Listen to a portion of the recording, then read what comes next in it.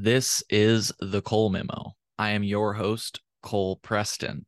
Every episode is released in audio, video, and transcript format.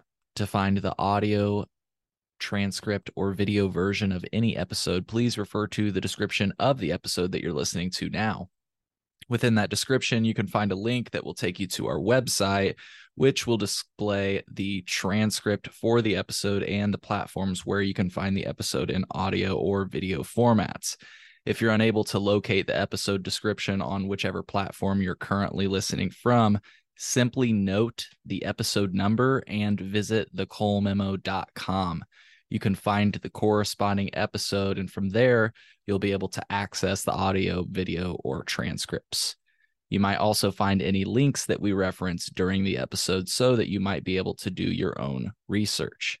If you're not listening to this episode of the Cole Memo on Patreon, then you're listening to this episode later than our patrons. To become a patron, go to colememo.com/Patreon.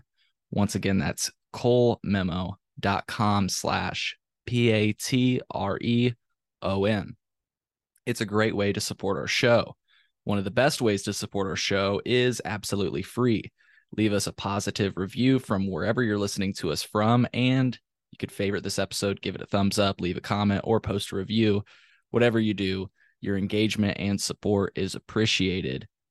Please enjoy this episode of The Cole Memo. Today is October 23rd, 2023, and the conversation featured in today's episode was recorded on October 6th, 2023 in Washington, D.C. Folks, I just had two notes that I took as I stepped away from this conversation. I honestly didn't do a full review of the conversation.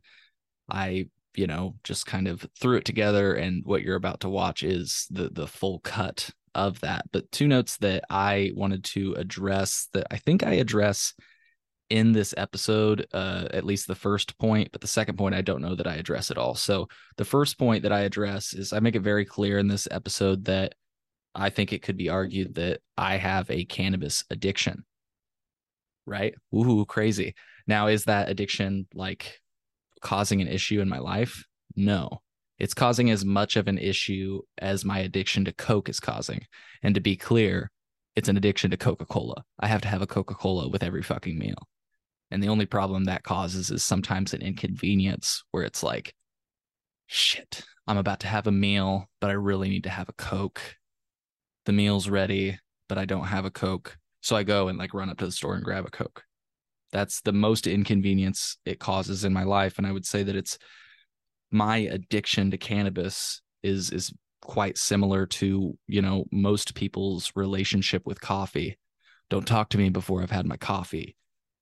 Everybody's got to get in line for Starbucks in the morning. So I'm pretty sure I'm very clear about the fact that I don't consider my cannabis addiction to be serious, but I can already see myself getting hate for the fact that I acknowledge the fact that I think I'm addicted with cannabis. And some people are just like, it can't be addictive. Cannabis can't be addictive. I think anything can be addictive. Cheeseburgers can be addictive, and you can abuse those. Many people do here in America.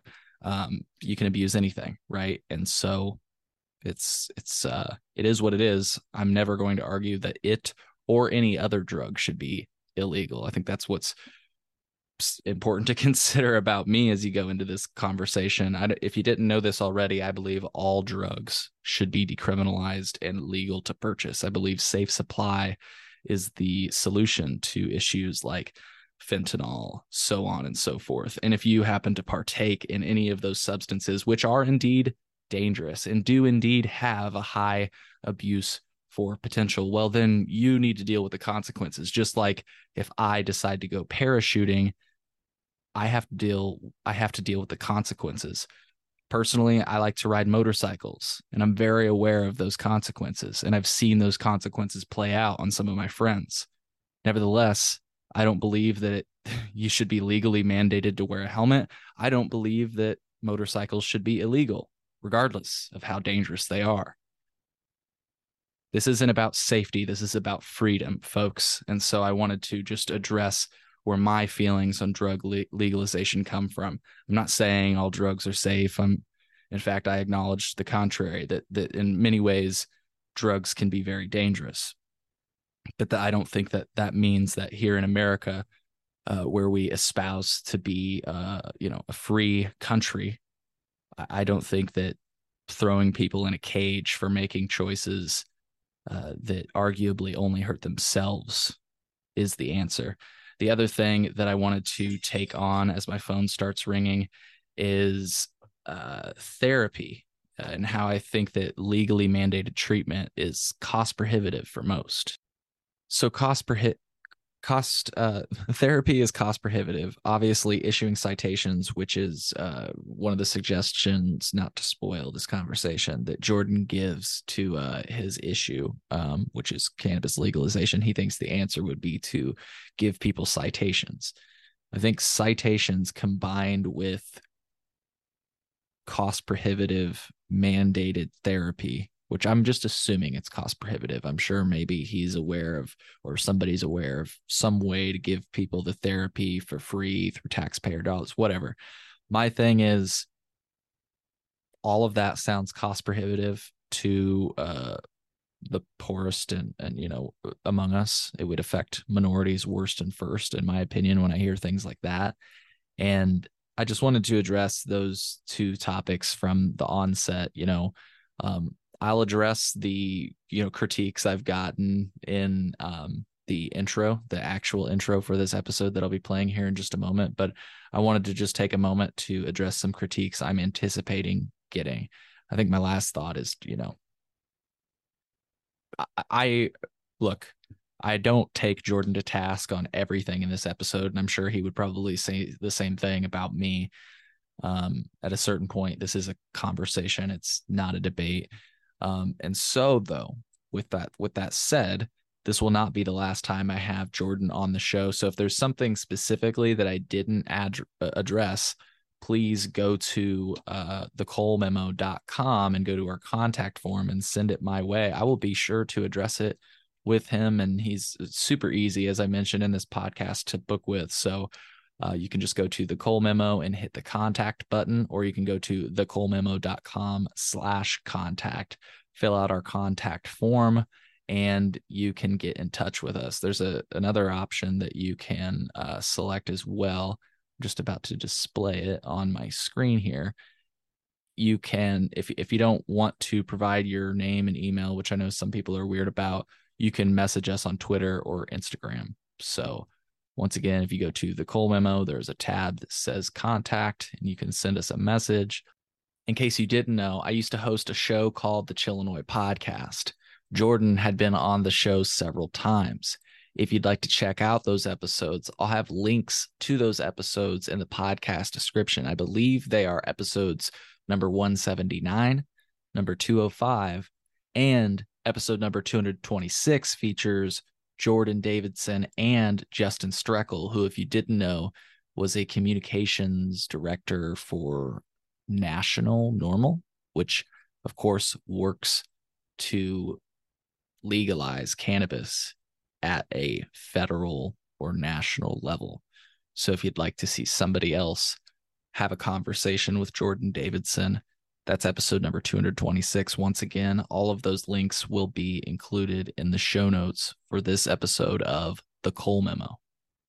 Folks, I hope you enjoyed this episode, and if you don't, or if you really do, or whatever, if you have feedback, please send it our way. I'd love to hear it, and I'll keep it in mind the next time I sit down with Jordan Davidson or anybody on The Cole Memo.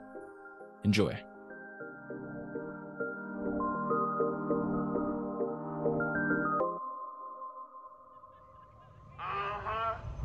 A blasphemy, apostasy, claim to be a leper, Jesus.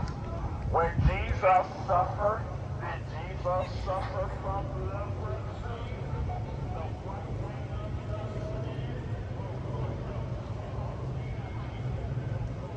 In this episode of The Cole Memo, I'm coming to you from the heart of our nation's capital, in Washington, D.C.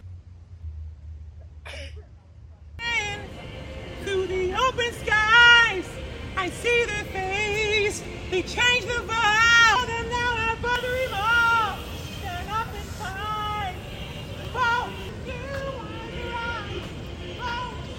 Today, I smoked weed at the fucking White House, the United States Capitol. Jesus Christ. While I will not be storming the Capitol in today's episode, I think that the conversation we're going to have today will take you by storm. Today, I'm sitting down with my friend Jordan Davidson, who is known for working with an organization called Smart Approaches to Marijuana, which is not exactly what it sounds like. Smart Approaches to Marijuana actually lobbies at the federal and state level to keep cannabis from becoming legal. They argue that the legalization of cannabis is just propping up another industry that is based on addiction for profit. As such, as you can imagine, Jordan and I don't really see eye to eye on this topic, but that's exactly what I think will make today's episode so great. I've been critiqued in the past for sitting down with Jordan Davidson. The number one question I always get is, why would you give Jordan Davidson and Smart Approaches to Marijuana a platform? I engage in conversation with people that I disagree with because I'm confident in what I believe in. And I really think that that's the key to this. If you're afraid that by watching today's episode your mind is going to be changed, I think you need to watch today's episode. So whether you are tuning in because you're a fan of the Cole Memo or because you're a fan of Smart Approaches to Marijuana, I encourage you to sit through this entire conversation, even if you don't agree with everything that you're hearing. Without further ado, this is the Cole Memo featuring Jordan Davidson. Enjoy.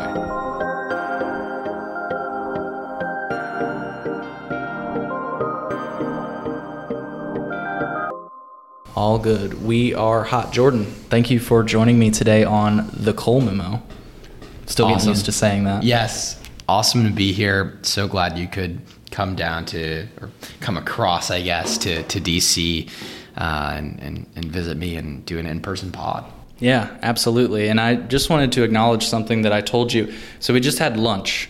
And if you've seen the behind-the-scenes content, you will know that we just had lunch.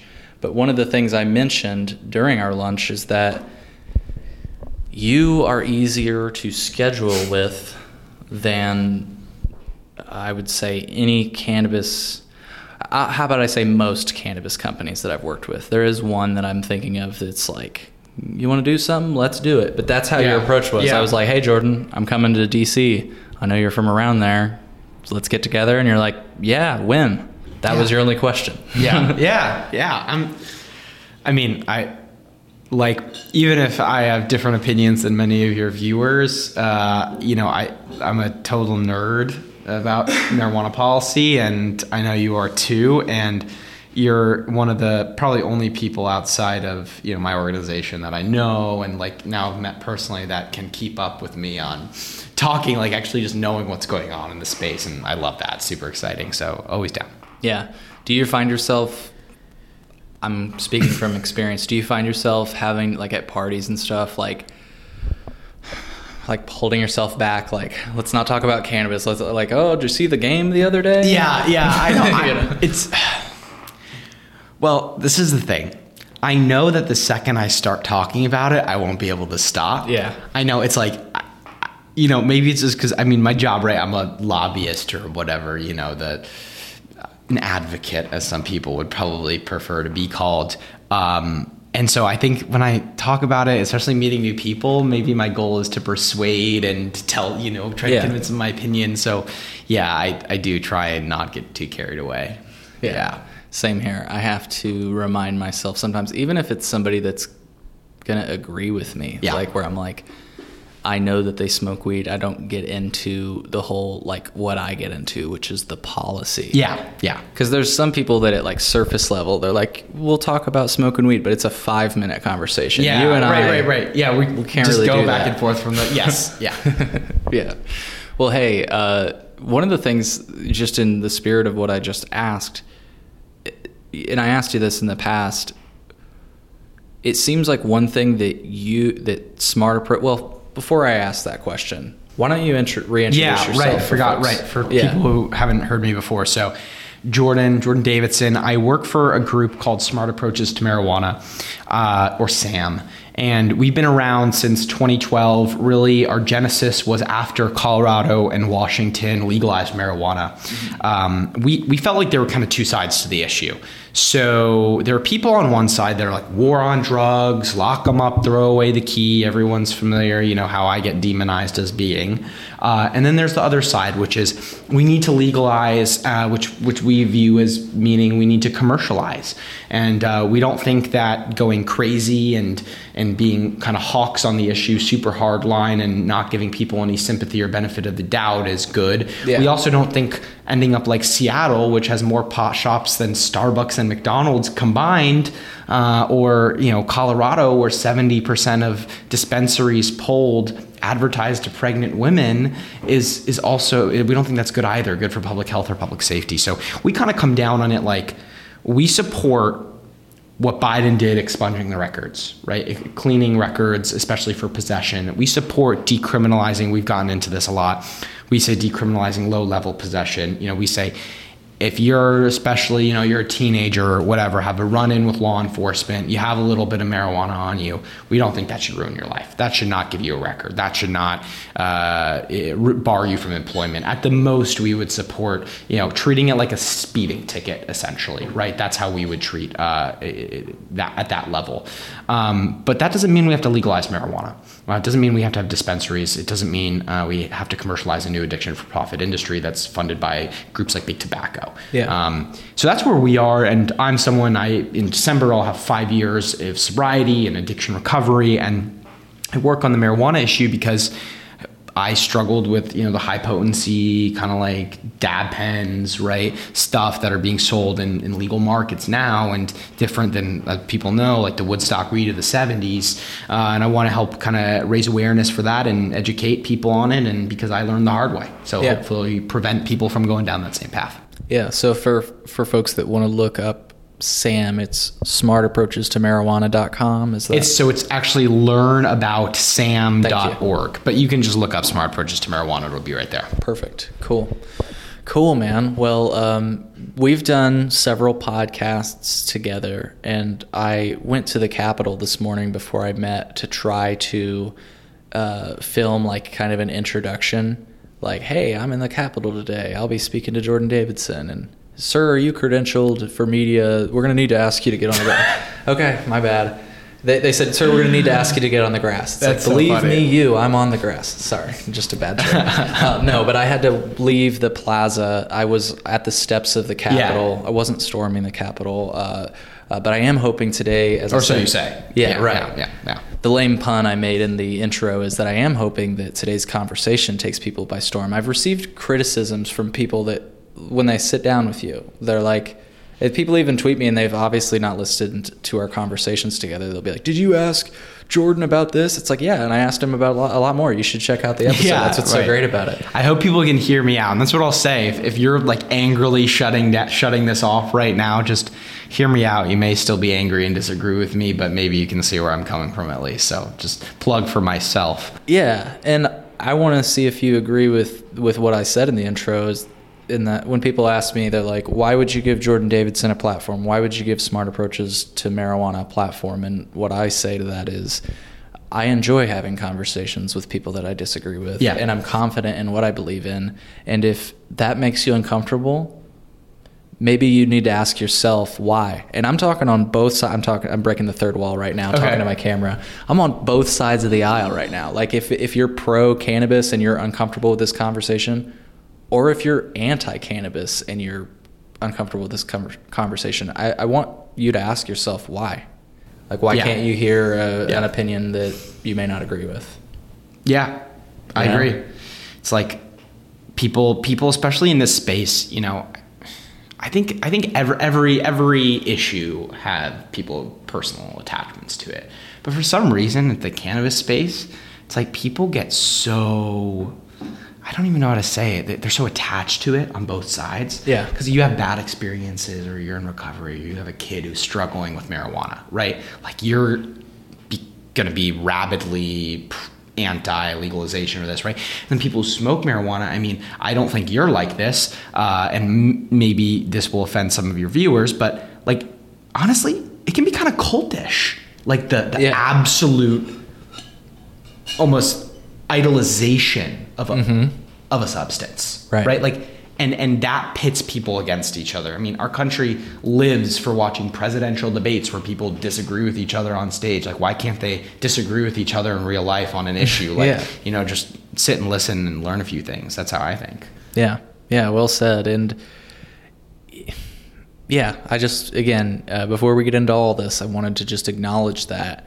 Like, I want you to think about that. If you thought about turning it off, like, why did that come to mind? Because I personally love conversations like these, because you put me in a place, and maybe sometimes I put you in the place to explain why you believe in what you believe in. And I think it's a healthy exercise.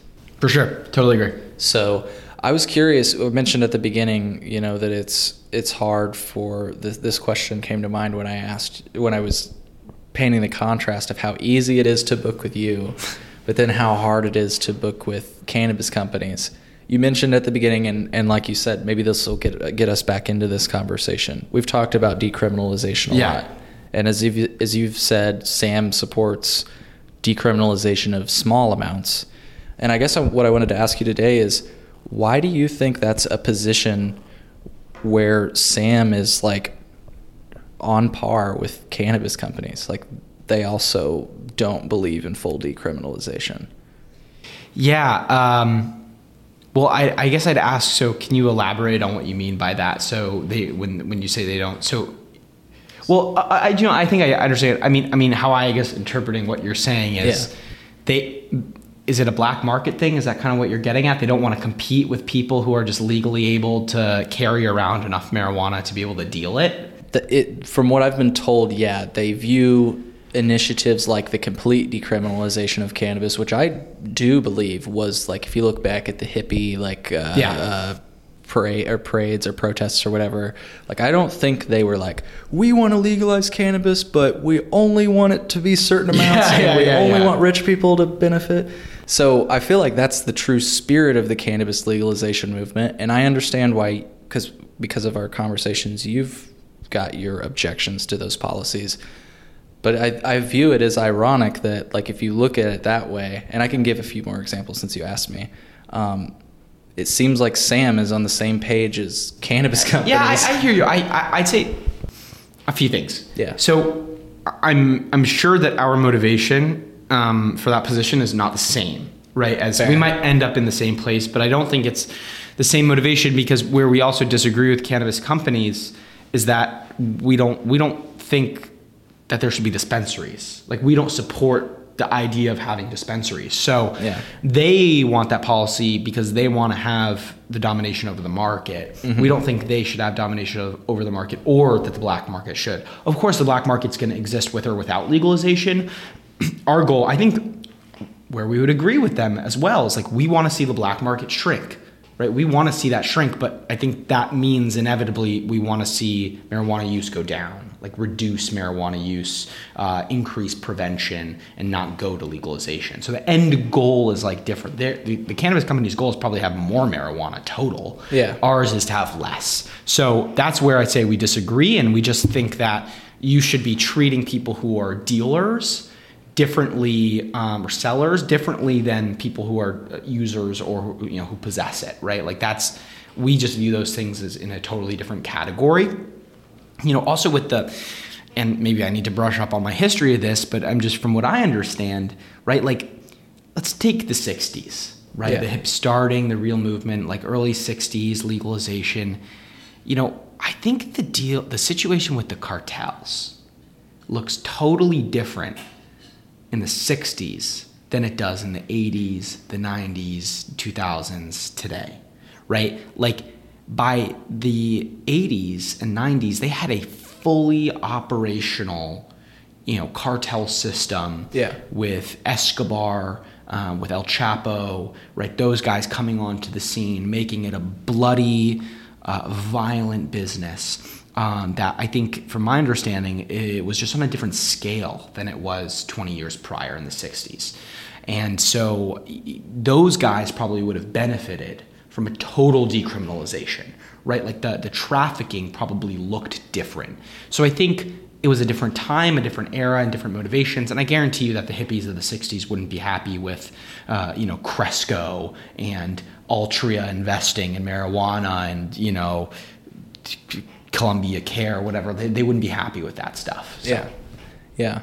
But like you say, it's interesting to me, and I don't know that we'll necessarily be able to go any further on this, but it's just like, it is interesting to me that you would think cannabis companies would be at the forefront of like decriminalization, but they really do view it as cutting into their profits.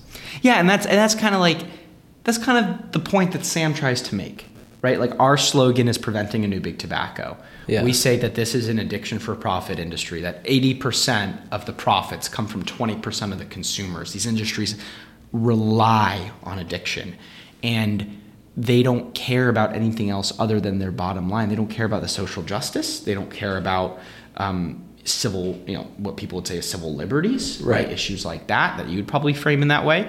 And it's evident here. I guarantee you that the same guys would have probably been rah for decriminalization before legalization, before they actually had the company. Yeah. And then once they actually have it, they're like, no, we need to just do whatever we can to maintain our bottom line, not what other people's priorities might be.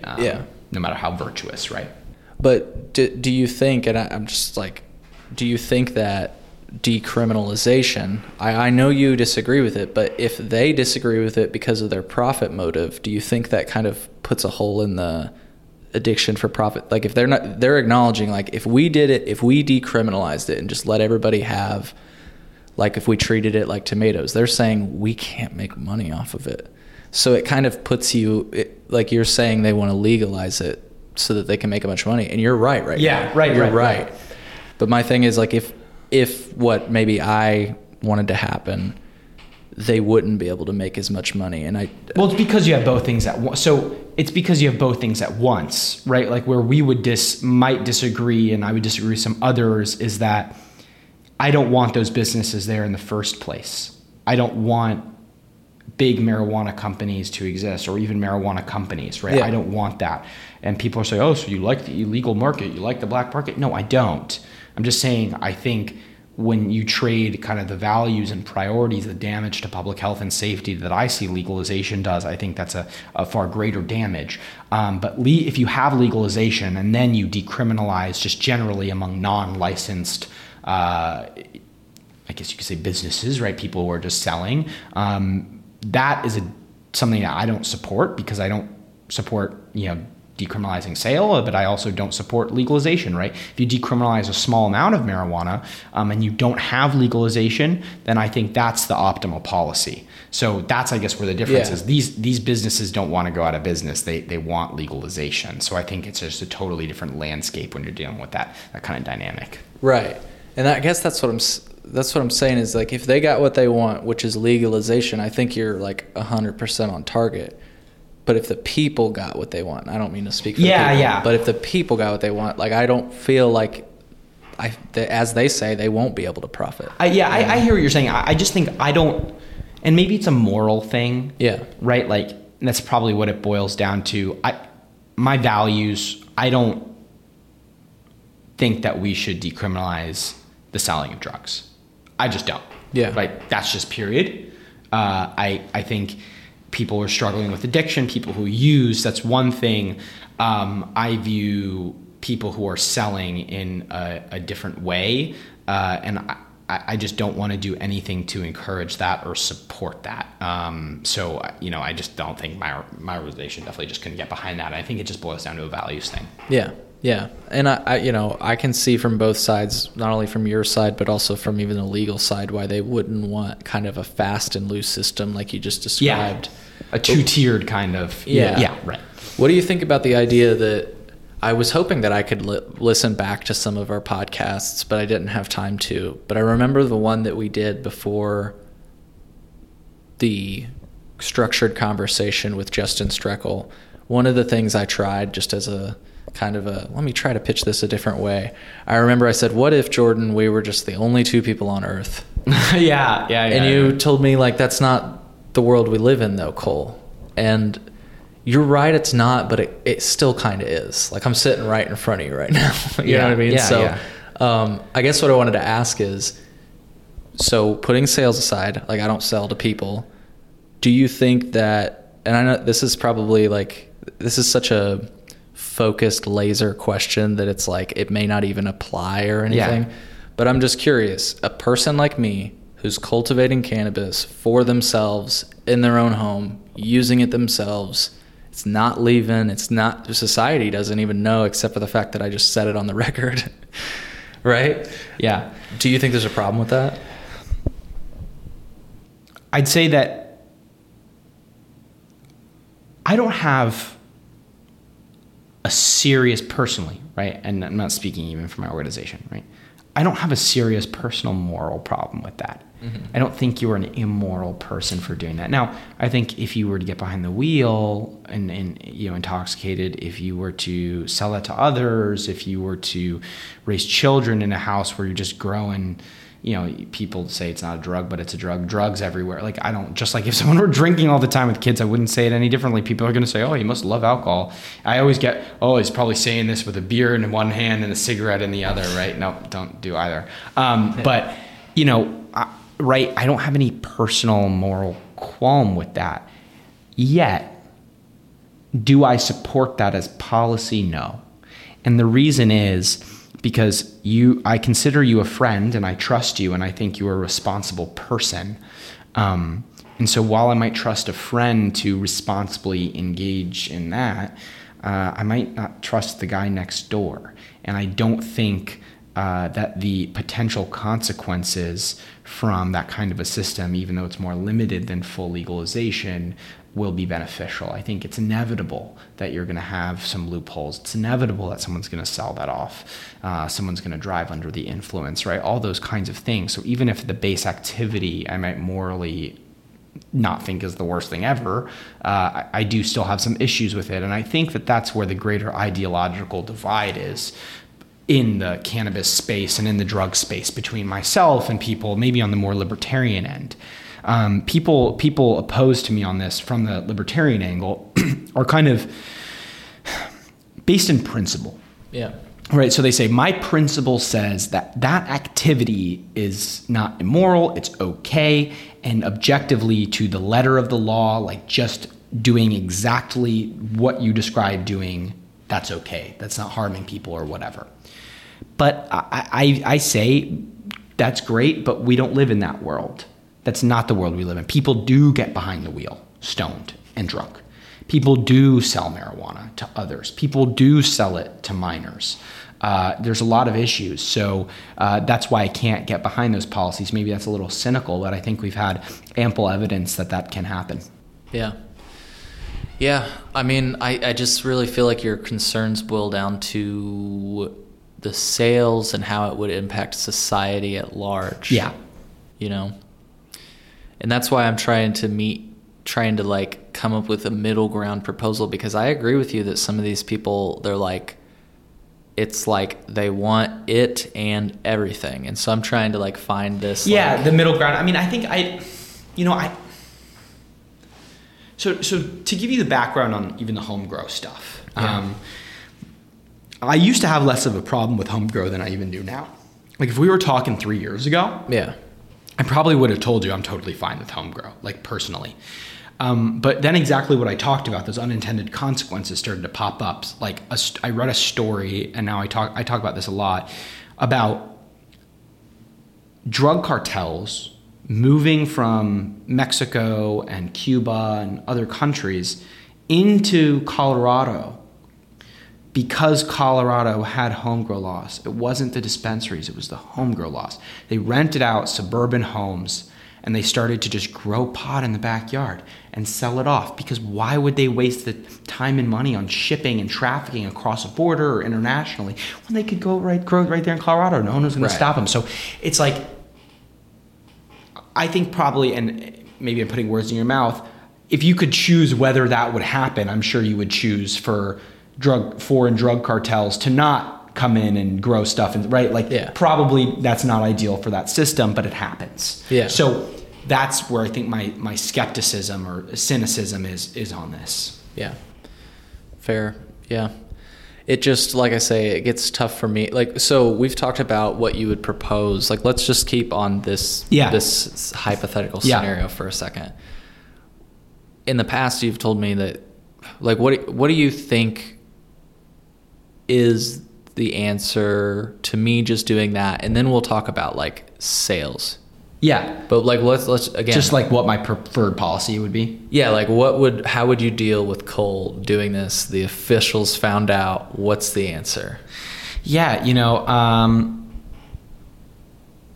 Man, I mean, I guess I have to admit what I don't know. I don't know exactly what kind of a penalty or that like a home grow would do. I just don't know. I don't think I want that to be fully allowed. Do I know exactly? I mean, I'm not, but like in the case of possession. So for like, I think it would just might be easier to explain like what I would prefer, right? Sure. To be permitted and not permitted, right? I think, as I said in the beginning of the pod, I think that we should treat marijuana and use and possession the same way that we treat a speeding ticket.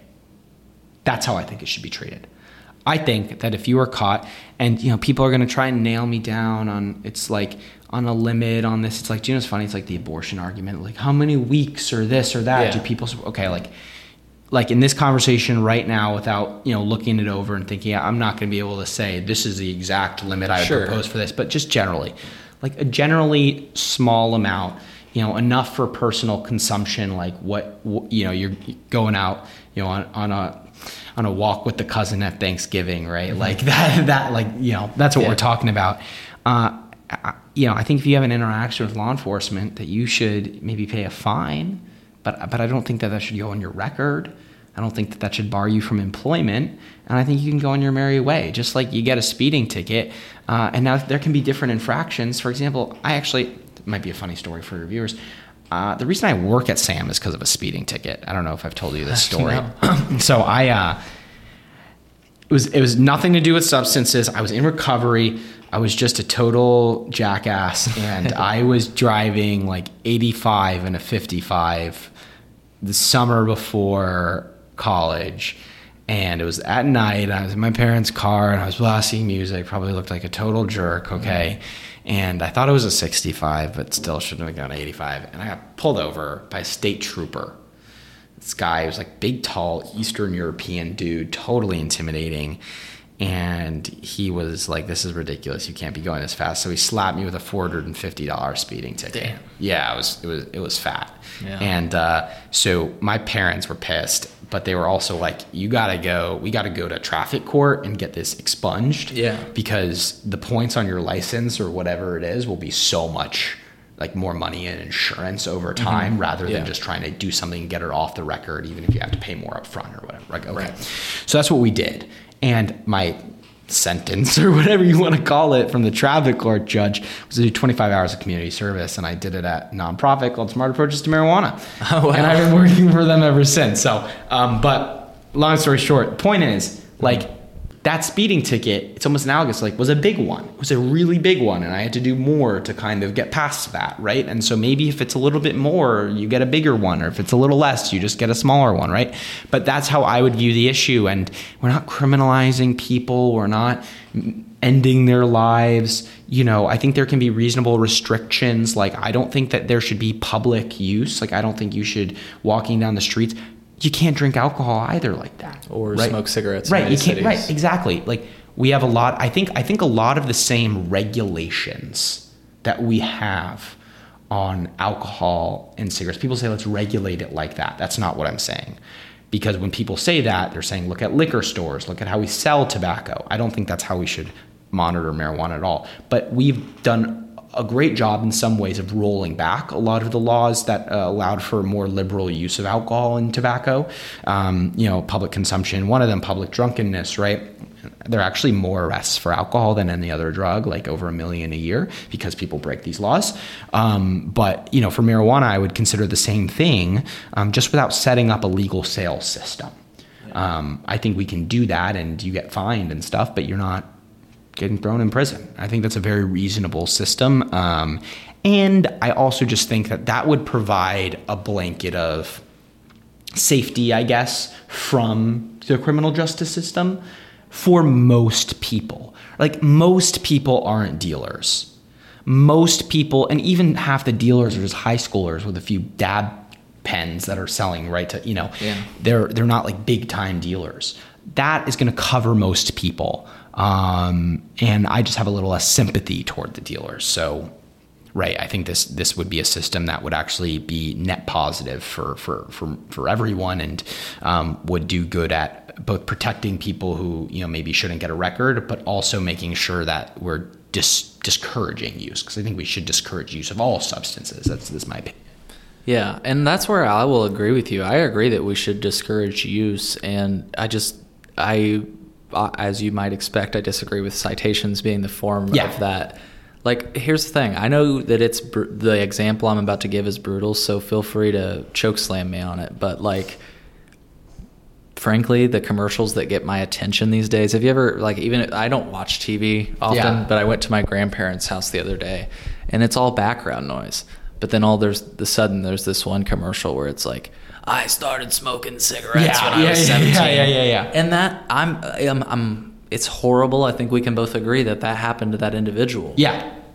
But now they're involved in public health campaigning, a public health campaign showing the negative effects of tobacco. And I'm not saying that means that we just open the doors and let's see what happens. But I mean, I kind of am. So that's why I'm saying, like, I think we have opened the door, though. Yeah, we have opened. We have a lot of negative experiences already, and I think we don't have to keep going on the same path. I want to address that point about the commercial. I think that's a really interesting point.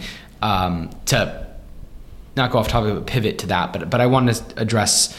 I'm drawing a blank now. We were saying about. I know what I was going to say. I do think so. I'm not just throwing out there citations for no reason. I'm not just saying that for no reason. Cost is a real, actually, determinant for, it's a really determinative factor for drug use, right? Really actually helps dissuade.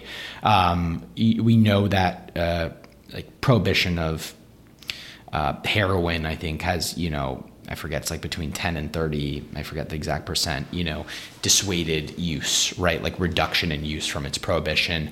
Anecdotally, I have a friend who,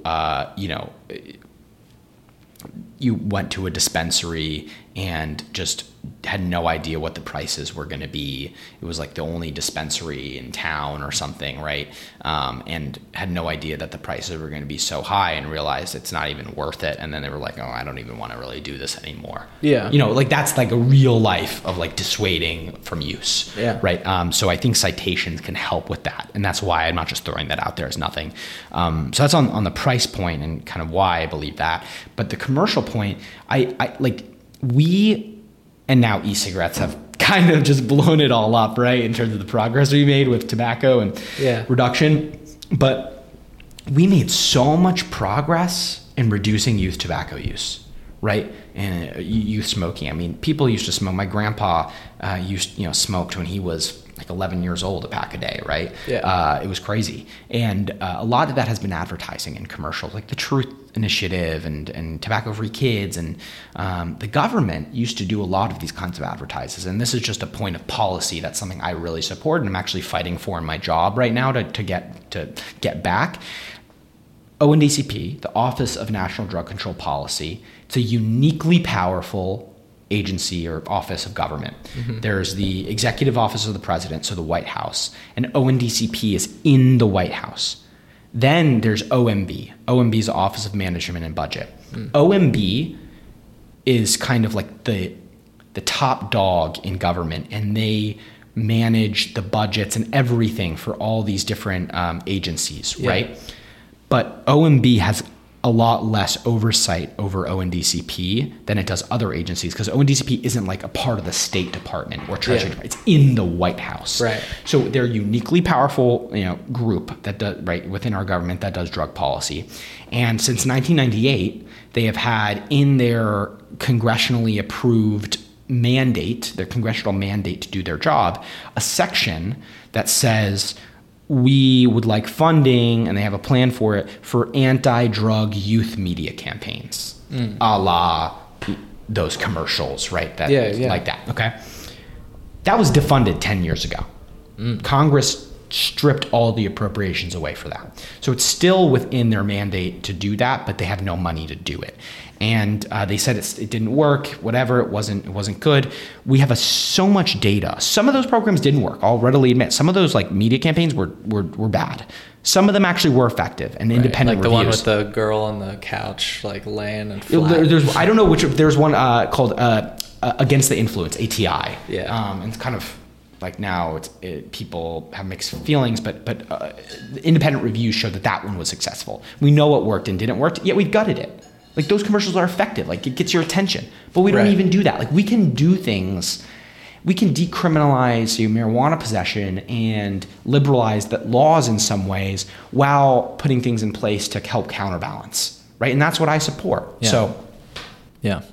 And, I bring up the commercials because I wanted to wrap it back to the citation idea. Like, I'm sure that $450 ticket sucked, but the reason they gave it to you, I think, is like, and it's not exactly equivalent, so maybe I could make the same argument with the citation thing, but I think they slapped you with such a high ticket because, you're going 85 and they're thinking proportionate to the damage in society you might be able to cause, right? Yeah. So we're going to give you a big fucking ticket so that, Jordan, you think about speeding again. But like in the example we just gave with a Thanksgiving walk, like what's the damage to society that would require a citation for me and my cousin that are just going to get prepped for the meal? I hear what you're saying about like direct damage. I think there's a ton of damage to society that just increasing drug use has, right? Like increasing drug use clearly is not good. Like in most measures, it's increases driving under the influence. It has a lot of bad effects on families, on communities. I'm not trying to, it doesn't mean that every person who has used a drug should be demonized. Like I used to smoke a lot of weed, right? I didn't think of myself as a bad person or like I was hurting anyone, and maybe I was harming my friends and family, like relationships, but I wasn't harming people. Yeah. But I just think that that's something that should be dissuaded. I hear what you're saying. I recognize the difference about like an immediate consequence to that action.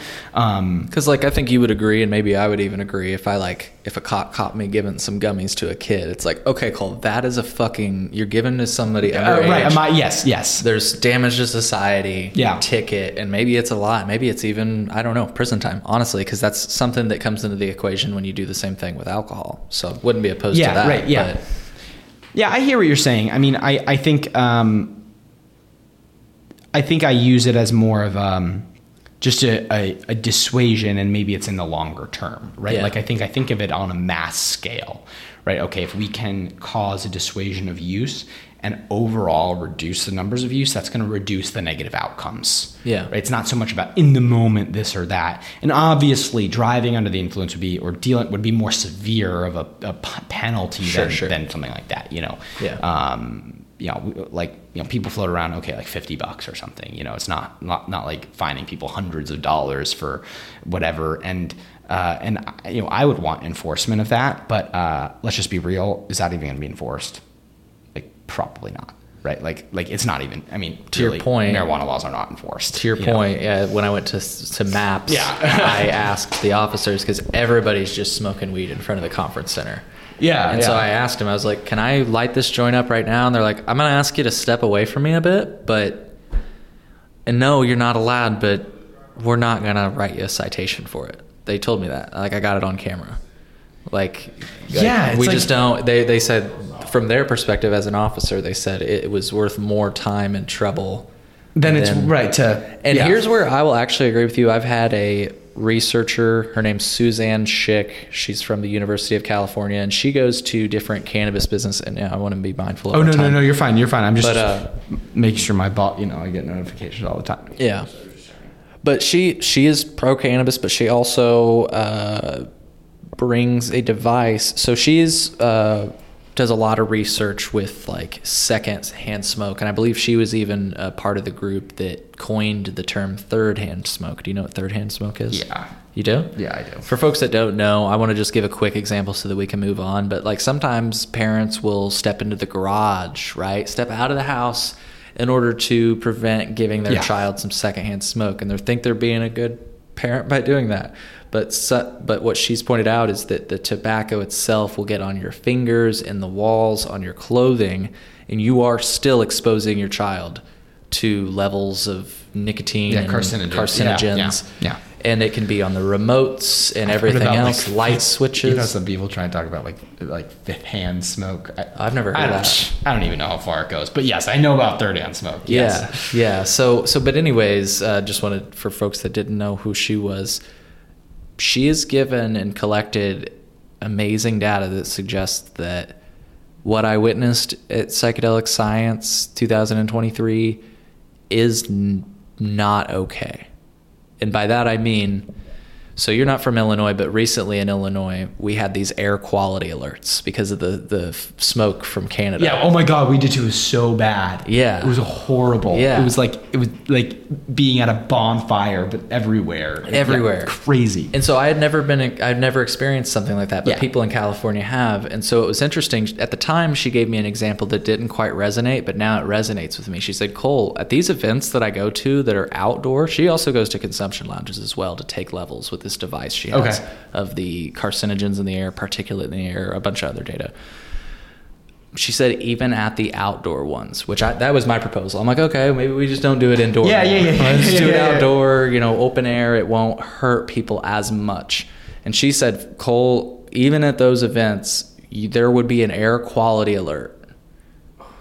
She said, now granted, it's not quite the same scenario that I laid out in Psychedelic Science where people are coming out and they're smoking cigarettes and cannabis at different times. This is oftentimes everybody smoking at the same time. Yes. So it is kind of a little bit of a, but that's it's an extreme, but yes. I just want to acknowledge to your point, like, we have to be careful. And I've even gotten in some disagreements with people in Illinois when they're proposing, they're like, well, so we've got consumption lounges, but why can't they be part of restaurants? Why can't they be a part of bars? You know why, folks? Because we've learned our lesson. Secondhand smoke. This is I think one of my biggest gripes. Like, you can't have your cake and eat it too.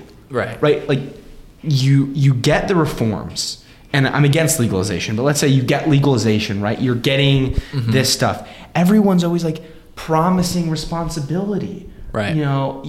I'm gonna get in trouble for saying this with some folks, but like, take another issue like the gun issue. They're always talking about responsible gun owners, and yes, of course they're responsible gun owners, but the point is we have a lot of shootings. Yeah, like it happens. Right. Like, and why? Probably part of the reason we're dishing guns out left, right? So think about marijuana, right? Okay. I wouldn't be okay with legalization, but I might even be a little less. A little bit. Oh, sorry. Yeah. I might even be a little less dogged in my opposition if I really believed that there was some level of responsibility.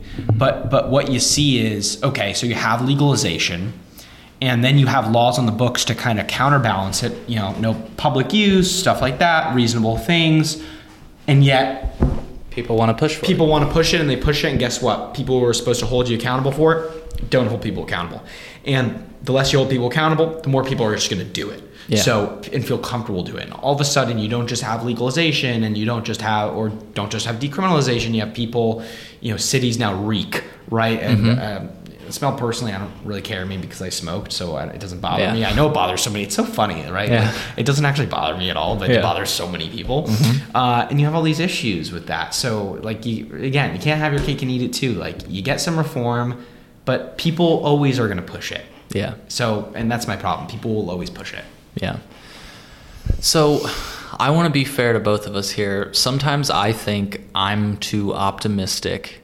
Like the scenario I just laid out where, I'm at home and I grow myself. You pointed out, like, you trust me to do that, and maybe you wouldn't have a problem with me, but we're not talking about just Cole here. Yeah. I think on the other end, people might say that some of the things that not only you have, but your organization has to like respond is you're always worried about like what might happen. And I want to say some of your stuff is not based in, it's not that it's not based in data. You're right. Yeah. You're coming from a place where it's like, yeah. But some of it does just feel like, and I don't know how you address, I'd be curious how you address this. Some of it just feels like slippery slope, you know? And I want to acknowledge once again, I just said you have slippery slope. Maybe sometimes I'm too idealistic. Like I think it's all going to be rainbows and butterflies. So I'm trying to be fair and saying that. So, you know, slippery slope, I know objectively is a logical fallacy, right? Yeah. Like objectively it's a logical fallacy. But in the marijuana space, or the drug policy space, I think the slippery slope has really played out as being true. And so I'll give several examples. 20 years ago, we had people, you know, my boss who was doing this stuff 20 years ago. And by the way, was Kevin in ONDCP? Yeah, so he's Yeah. the only person to have ever been appointed as a drug policy staffer to both Republican and Democratic White Houses. So he worked for Clinton, Bush, and Obama. He was a senior drug policy advisor to President Obama. Mm-hmm. So, you know, people would tell him 20 years ago, oh, it's just marijuana. We're just going to legalize weed, and then we're going to stop there. We're going to do no more than that, right? Because other stuff is harder or whatever they would say. So, you know, and it's even geographical, the slippery slope, right? Things start in, you know, the Southwest Canada, you know, Pacific Northwest of the United States, right? It starts there in Vancouver and places like that, and Seattle and Portland, and then trickles down to California, and then goes across, kind of leaps across to the Northeast, and trickles down the Eastern Seaboard and the Midwest, and then finally hits the South, right? Yeah. That's like literally how drug policy moves. It's like a migration. It's like following a migration pattern. And so you start with just medical marijuana, which, by the way, medical marijuana was a term invented by 3 billionaires in the 1990s because they perceived losing kind of their side of the drug issue. Drugs were not popular. People were very anti-drug. And so they said, well, if we stick the word medical in front of marijuana, people are, of course, who can be against medicine, right? And that really started the trend. 1996, California legalizes medical. Okay, it's medical, but then it becomes recreational. Then it's not just recreational legalization with taxes. Well, now the taxes that we promised would fund the schools and fund the addiction treatment, creating a black market, are too high. So then we have to cut the taxes. Oh, now we also want consumption lounges, which were never on the table before, but now we want these consumption lounges. Now we want to sell all different kinds of products. Now there's actually a bill in the United States Senate to do this. So this, I'm not just pulling this out of thin air. Now we want to allow television and radio advertisements for marijuana when we banned that for cigarettes in 1971. And so now we're going to spread all this. And then at the same time, let's start doing medical psychedelics. Not recreational, of course, not recreational, but medical. Because just like marijuana, they're the silver bullet for PTSD, which we were talking about at lunch. And then, well, let's experiment with just recreational psychedelics. Colorado does that. DC decriminalized it. Gavin Newsom has a bill on his desk in California to legalize psychedelics. And then Oregon in 2020, let's have a bill that legalize the possession of all drugs, including fentanyl, right? Then in Vancouver, a guy set up the first ever like fentanyl dispensary, right? And then I had him on my show. Oh, did you really? Yeah. That's so Are funny. you talking about Dana Larson? I don't know if it was Dana Larson, but he sent all drug dispensary, right? Yeah. And it's like, and you know, I know overdose consumption sites are consumption sites, overdose prevention sites are controversial, but then you have those, and the point is, like, for me, it's clearly a slippery slope. Like, it started with medical marijuana, and now we have fentanyl that's legal in Oregon. Yeah. Like, that's a very clear pattern to me of always the next thing. Yeah. Always the next thing. So that's where I'm skeptical, and I guess I don't want to fuck around and find out. Right? Like, that's not, we did that with cigarettes. We did that with alcohol. Yeah. We're doing it with marijuana. We're just doing it with psychedelics. And it hasn't gone well. Yeah. That's my opinion. Yeah. People might think it has. But, two stats to not leave you with, but to just, like, if you remember two things from this interview or this conversation, people, for why I'm concerned in the way that I am concerned, this would be it. From 2000 to 2020, there was a 245% increase in marijuana abuse among people aged 6 to 18, whereas alcohol levels remained basically steady, alcohol abuse levels, okay, but skyrocketing from 2000 to 2020. That's one stat. Second stat, which is even scarier, from 2017 to 2021, there was a 1,375% increase in kids aged 5 and under getting poisoned by ingesting 2 marijuana edibles. So situations where you have that's probably a legal dispensary, right? And you're getting like gummies, parent gets gummies, or an older brother or sister leaves them out on the kitchen table. Mm-hmm. Of course the kid's going to take them, right? And people are going to say, well, it's irresponsible parenting. So it's well, blame the parents. Don't blame the dispensary. It's irresponsible parenting. Okay, yeah, blame the parents, but we can avoid that problem. Like, we have to take into account that humans make mistakes. Humans are stupid. We do irresponsible things. And what can we do to create policy that takes that into account? And that's why I'm so against the kind of, libertarian dream of, that person should be held accountable, individual responsibility with this kind of a thing. Like, individuals oftentimes aren't responsible. And you have to factor that in because the consequences are statistics like that I just kind of, told you about. So that's kind of why I feel the way I feel. And I think it's only going to get worse if we continue down this path. Yeah. Yeah. I have not heard of either of those, but I'm sure people can Google them. To find it. Yeah, happy. I'll send, if you want to put in the description too, I'll send them to you. Yeah. Yeah. The just because you brought them up and I had thoughts, I don't know exactly. I might have you restate the first one about the adults between 2000. You said like between 6 and 18, but then the second thought really stood out to me. You said that the second stat. You said, what was it again? 4 and how many year olds were poisoned? So 5 and under. So under 6. So 5 years old and under. So 1,375% increase from 2017 to 2021. And it's like, I think that study was measured by like poison control, center calls and stuff like that, and measuring increases. Yeah. And I don't think, even if it did cause a death, which I have heard of. Yeah, I've heard that too. Cannabis deaths where somebody will attribute it to being cannabis related. Yes, like I know that's controversial to say. Well, there can be deaths. By the way, it's not about like an overdose necessarily. And also, it's funny the word overdose, because overdose just means you take too much of it and have a biological reaction that causes death, right? Like think about cannabinoid hyperemesis syndrome, which I know you're familiar with, CHS. Like you can die from that because you vomit so much that you die of dehydration. You have to go to the hospital. Like there can be deaths. I'm not trying to claim that it's going to cause, and I've never claimed that we're going to have as many deaths as alcohol or cigarettes, but there can be some instances. Yeah, and that was the point I was going to make, is that, and I know that you know this, but with the kids, it's not like there were any fatal overdoses. The only reason I say that is because people in Illinois have been talking about Delta 8 and stuff, and they call it poisoning. And my thing is, poisoning is like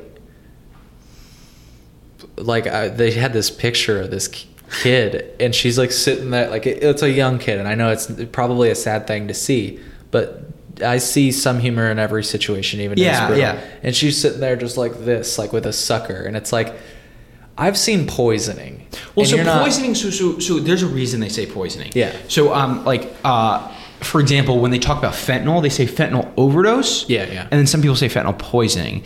And my understanding is that there's a difference. Like an overdose would probably be more attributed to like someone who's just shooting up, and they're trying to use fentanyl. They know they're using fentanyl. Yeah. Just like a heroin overdose, they shoot up and they die because they have too much. A poisoning is like accidental. Gotcha. Right. So if you die of fentanyl poisoning, it's like a kid who orders what he thinks is a perk on Snapchat, and it's really fentanyl. Right. A kid who thinks he's eating gummies, but it's poisoned by marijuana because it's accidental. I think that's why they say poisonings. Yeah, that makes sense. Just for clarity, I think that's why they use it. Yeah. That makes sense. The other stat though, I mean, I don't really have, what was it again, that they were more addicted? What was the stat? So there was a, and I can't even look it up to get the exact. So basically, there was I know the number is, there was a 245% increase in from ages 6 to 18 in marijuana abuse, I think is the actual language of the study. Yeah, so teen poisonings. So according to a new study published in Clinical Toxicology, which reviewed records of nearly 339,000 poison control cases, the number of calls involving marijuana rose 245% among 6 to 18-year-olds between 2020, between 2000 and 2020. Over 80% of exposures were among adolescents 13 to 16. And I think the most important part is alcohol use has steadily declined over, the study actually says, the first line in the study is adolescent cannabis abuse has increased 245% since 2000 in the US, while alcohol abuse has steadily declined over the same time. And so the question is, people often say treat it like alcohol because people make all these comparisons to why it's similar and why it's different. Of course, it's a different substance, right? But I think some people think of it at almost like the same level, right? Like of a hardness or some people like to think of it, right? So why, if both are so common, has there been such a sharp increase yet a decrease with alcohol? And I say that's down to policy. And policy and normalization kind of fuel each other. So that's the impact, in my opinion, of policy, and good versus bad. Yeah, I agree with you that it's policy. I just wonder if it's not even disputing the numbers. I believe those numbers. I wonder if it's a result of, because especially if you're talking about starting in 2000, there's not any real regulations back then. Yeah. But nowadays, I've heard that, I know this isn't perfect in all states, but I think Colorado was pretty well, they had very little issue with children getting into their dispensaries. So in other words, if a child's going to get cannabis, it'll be like alcohol, hopefully, ideally. Yeah, I think there's just so much underage. Where it's harder. I understand hard. I think there's so much underage drinking. There's underage smoking. I got sober before I could have my first legal drink or legal smoke, right? Yes, of course, there can be some counterbalance there with those laws, but I think on the whole, we're seeing such a sharp increase. And I think that it is also just cultural, right? But I think the policy contributes to that cultural shift because it's almost like a chicken and egg debate, did the policy create the culture or did the culture create the policy? And I viewed the two as fueling each other. Of course, there are reasons California did this first and Alabama hasn't, right? There are definitely reasons, but I think they can fuel each other, Yeah. Yeah, and I just wonder that we're going to have to find a middle ground because this issue isn't going away from, I think, my side of the fence where I think that I'm going to pat myself on the back here. I think I argue in better faith than most. Here's the thing. I'm not in the cannabis industry. Yeah. Right? So I'm not... Which is kind of why I like talking to you. Yeah. You argue in very good faith. And it's this is what I try to do, which is why I like talking to you because I feel like you're the same way. When you don't know something fully, you admit it. When you are wrong about something, you've admitted it. And when you you even started off a show one time saying I looked more into something you said and I realized I was wrong.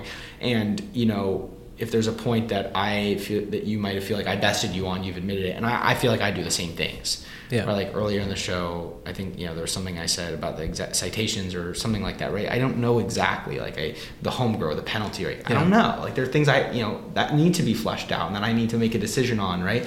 And it's not because of that, because we're able to admit that neither of us are perfect people with exact thought processes that have figured everything out. That's a good conversation, but it's hard for me to interact with the folks from the industry because I feel like it's such a motivation there to just push the point. Yeah. It's tough. Yeah. I wanted to ask you about Denver, so don't let me forget that. I'll try not to forget it. Colorado, Denver. But back to what we were just discussing,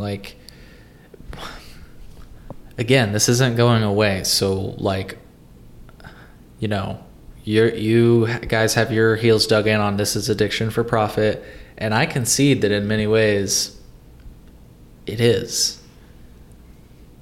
But where that's my thing. It's just I know I've made this pitch to you before, and I know how you feel about like the civil liberties pitch, but it's like, where in this freedom espousing country is there like a lane where it's like we're very honest about what could happen about cannabis if you start using young, anything else. Yeah.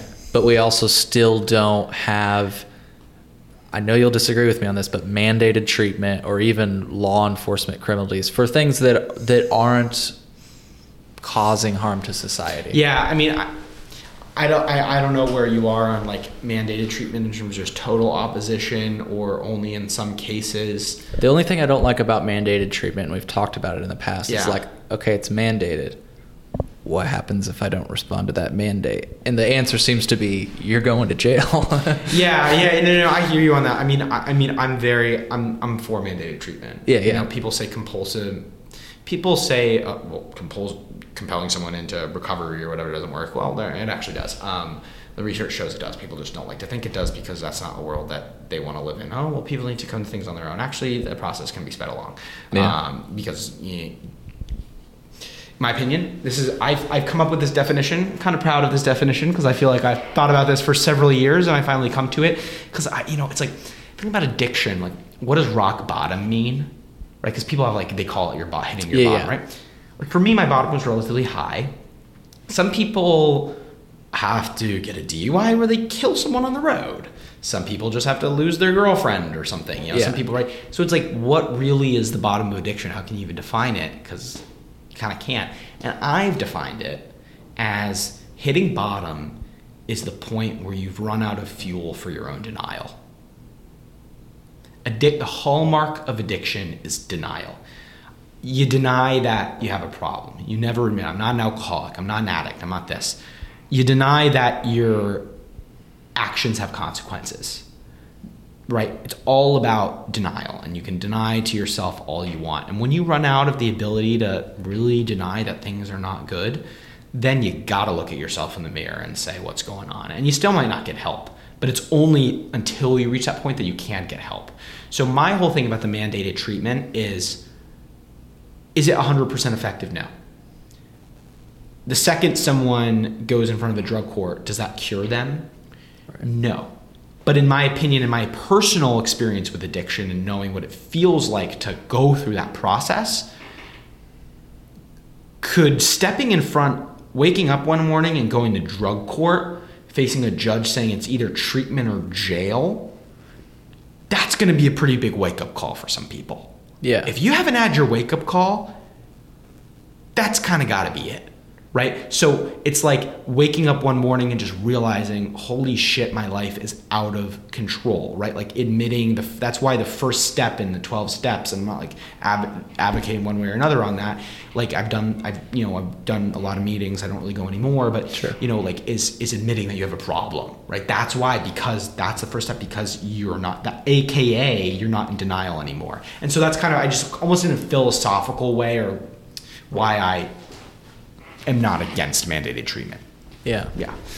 And I know, again, I'm like, just, it's a tough example to use myself, but like, I'm going to go on the record right now on the Cole memo and saying, I think I've told you this in the past, by the way, but I've got an addiction to cannabis. Yeah. Yeah. Just let the air settle for a second. Like sometimes I have to be like, and it's tough. Yeah. It's tough. And I have cravings, and there are withdrawal symptoms. Now, are they, unpleasant? Not all the time. I've had unpleasant withdrawal symptoms like not having an appetite or whatever. But yeah. Some other withdrawal symptoms I've had is like crazy lucid dreams. I don't know. That was pretty fucking cool. But yeah, I had that too. Yeah. Yeah, and but I also think the difference, and I don't know everything about your life, dude. For all I know, you could live the perfect life. Your personal life could be in shambles. You don't need to talk about it. I'm just saying, who the heck? No, I don't know. But there's other layers to addiction. Like, yeah, maybe physically, like you might have that too. I think even a more important aspect of it is, addiction. One of the definitions of addiction is, continuing to do something despite negative consequences, right? it's just like I'd have people ask themselves, and maybe like you also ask yourself, and not necessarily publicly, but just like thinking of just food for thought, like, maybe you have trouble with your use or moderation of cannabis, but how is it impacting your life? Because there are several people out there who maybe their marijuana use doesn't impact their life, but maybe it really impacts their relationship with their family, their friends, their job. They're not able to succeed, right? Like that, and that's just a worse place to be in. You know what I mean? Yeah. And I think that's even what makes a difference, even more than like a physical like withdrawal, right? Yeah. Yeah, and I guess that's, again, I know it's a hard case to use, but it's like when you talked about like finally being confronted with that, like, yeah, I think for most people that have a problem that are in denial, like that is a good thing that we're offering them for society, like a choice. Yeah. And it's a clear one, and it's like, dude, you need to get fucking treatment, or do you want to go here? Like, I get the binary of that, but like for somebody like me, I'd be looking at it and I'd just be like, are you kidding me? These are my two options. Like what I know that it has to be pretty serious for me to get into that case where I'm like sitting in front yeah, well, of that's right. That's the other thing, right? Like, and I think it's like, I don't want to live. I'm not saying I don't want to live in a society where cops are busting down Cole's door and saying, "Hey, Cole, your friends have told us that you smoke a shit ton of weed.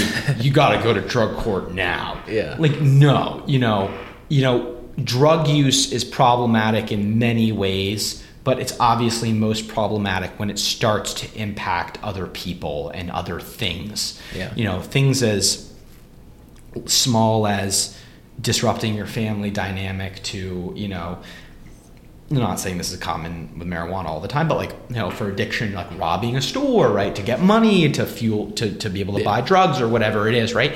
And I think it's a compassionate thing to, if we can recognize a crime that's been committed, not just use, but definitely use, if you're on the street, like using, like that's, I think we should utilize drug courts. But if you commit a crime, that probably not a violent one, but like, if you commit a crime, and maybe you shouldn't just immediately get thrown in jail. Maybe if drugs are the motivating thing in your addiction, maybe we should try and rehabilitate. Maybe we should try and give that option. Yeah. So I don't view it as like I'm performing a citizen's arrest on you during this podcast and sending, like, I don't think you are not the type that I think needs to go to drug court. You know what I mean? Like, I'm not like, you don't have to be militant about it in that way. Like, there are obvious reasonable limits where it's like, I think you're a productive member of society and you're doing your thing, Yeah. And that's like, before we get to Colorado and Denver, I wanted to talk to you about some things that we have talked about in the past, but I actually figured out like what the lobbying initiative that you guys were able to accomplish was. So I thought I don't know if you're familiar with it, but we can get to that stuff that Sam has lobbied for in Colorado. Yeah. But that's, just to kind of wrap this topic, I thought one of the most interesting things would be to just like sit right in front of each other. Yeah. Like I can touch you right now. Yeah, dude, it's so cool, man. But I feel like it makes this, I wondered about you, and I wondered like what you actually thought, and it did give me some faith in humanity when we were walking over and you're like, no, I don't really have a problem, Cole, that you smoke. Like, and I asked you if you'd like, if you hang out with people that smoke, and you said, yeah, I know people that still use cannabis from time to time, but am I gonna like hang around them while they use it? No. And I respect that, just because I gave you an example where it's like, I don't really like to hang around people that are drinking, so I can relate it's like, to and something too, like, I'm around people who, even when they use it, I just graduated college, like, I went to parties, I'm not like and not a total not loser, like maybe half of one, right? But, it's like, my issue is, what I said to you was, if you asked my advice on, is this a healthy activity? Is this something that you would support or think I should be doing? I would say no. If someone asked me that. But am I not going to be your friend because you use cannabis? No. I'm not naturally going to be hanging around people who are like smoking every single day, right? That's just not my lifestyle, and it's not a grudge against anyone, or like, people often say, oh, you're just jealous that like you couldn't handle it. I get that on Twitter all the time, and I can. I'm like, no, I'm really actually not. I actually like my life, sober, prefer it, but it's just, that's not, just like you wouldn't, just like people who are smoking every day probably wouldn't want to hang out with me, because I don't. right? Yeah. Like they might not have anything against me, but they probably don't want to hang out with me because it's just an incompatible lifestyle. Yeah. You know, that's how I view it. It's not any more complicated than that. I don't have a problem, and that's why it's like at SAM, we support decriminalization because we don't have a grudge against people who smoke weed or think that they're bad people or think there's a moral failing or anything like that. Do we think it's healthy? No. Do we think we should dissuade it? Yes. Our real grudge and the people we really think have a moral failing is this industry. Yeah. That's who we have real animosity towards, is an industry that wants to profit off of those people, particularly the ones that have a problem. Yeah.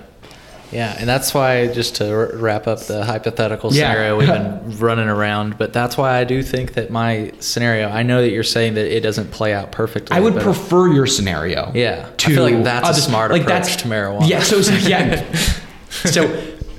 if I had to choose, like, you know, there's so many different ways of doing marijuana policy. Sure. Like, if I could list an order of worst to best, you know, I think your preferred system, the home grow system, that would definitely be on the side of, okay, better than most options. Is it my optimal solution? No, but it's certainly better than what most having a states have now. storefront on every corner. Right, exactly. So I think we can find some common ground there. I think it's a more intelligent solution. Yeah. And forgive me for, you know, a bit of a like personal question, but since you mentioned cannabis use disorder, one of the things you've mentioned in the past, and correct me if I'm wrong, but like you mentioned that I think when you were trying to stop cannabis that you also had maybe gotten into your parents' liquor cabinet or something like that. Yeah. Can I ask you, look, I don't view this as like just because you had an issue with other drugs that you don't have CUD. I acknowledge CUD is a thing, and I acknowledge that I think I suffer from it in some ways. But I wouldn't call it suffering because I don't view my cannabis use as a problem, but I do acknowledge that I have an addiction to it, just like I'm addicted to Coca-Cola.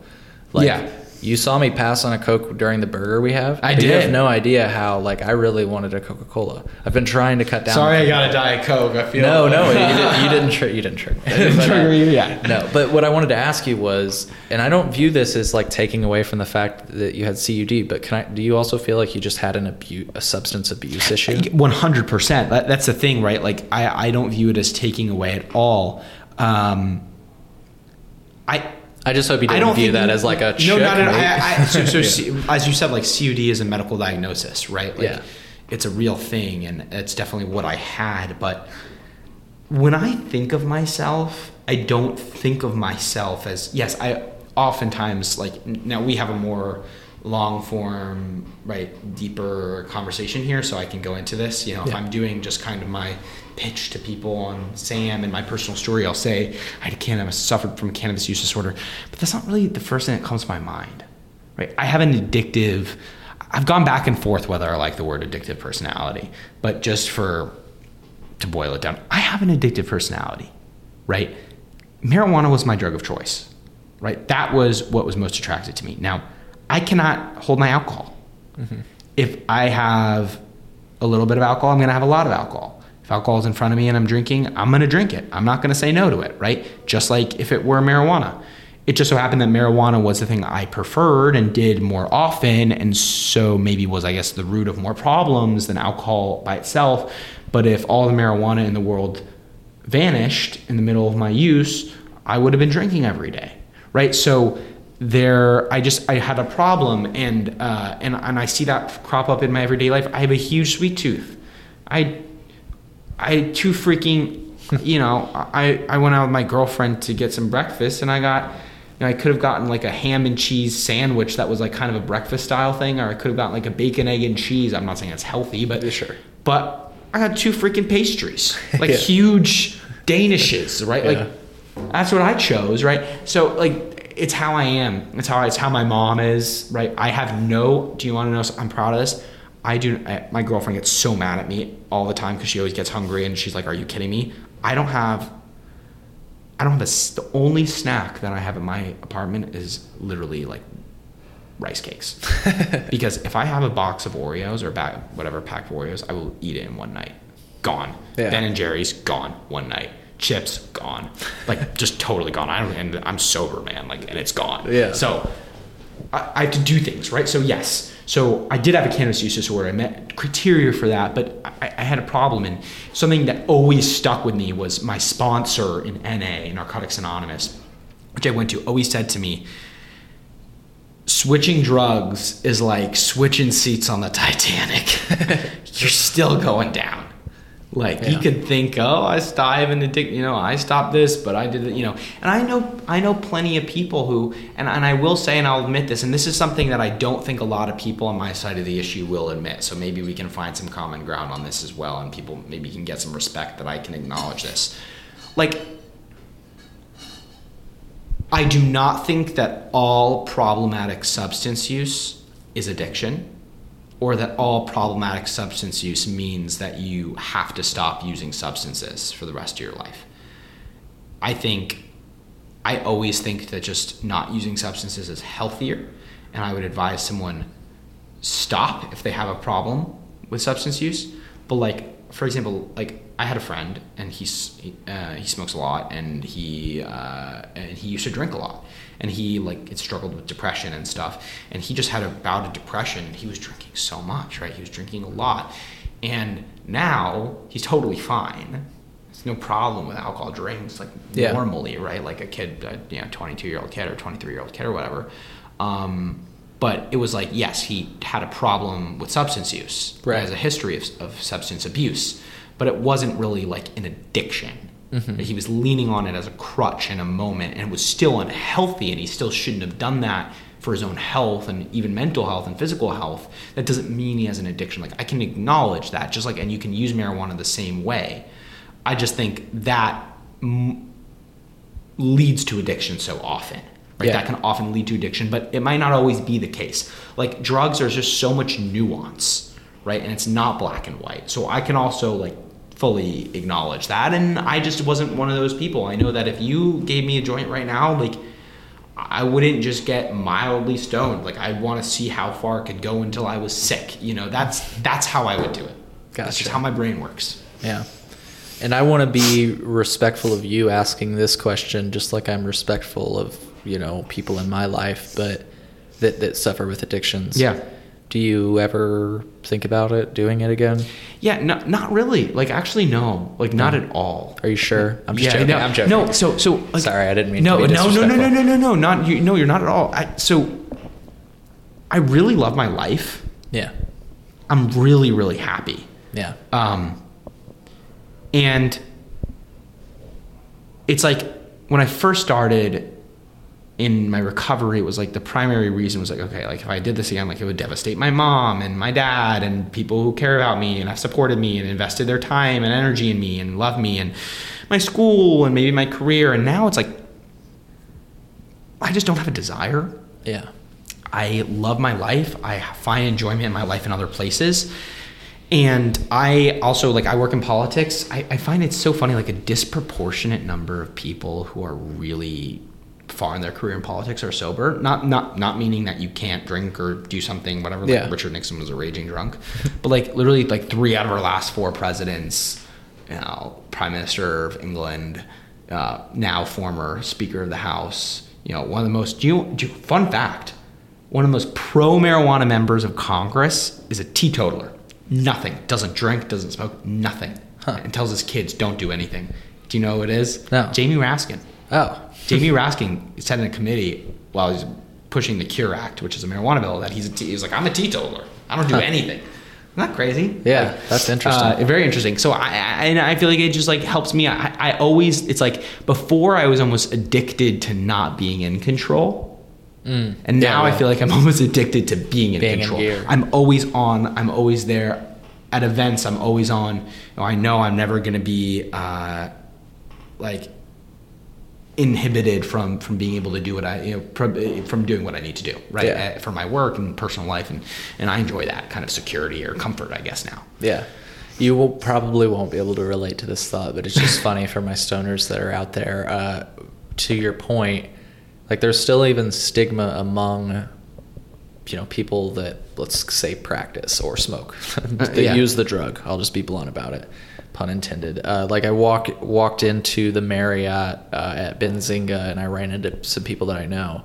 And the first thought was like, oh my God, I probably reek of marijuana right now. Because I had just smoked like several joints with people in the front.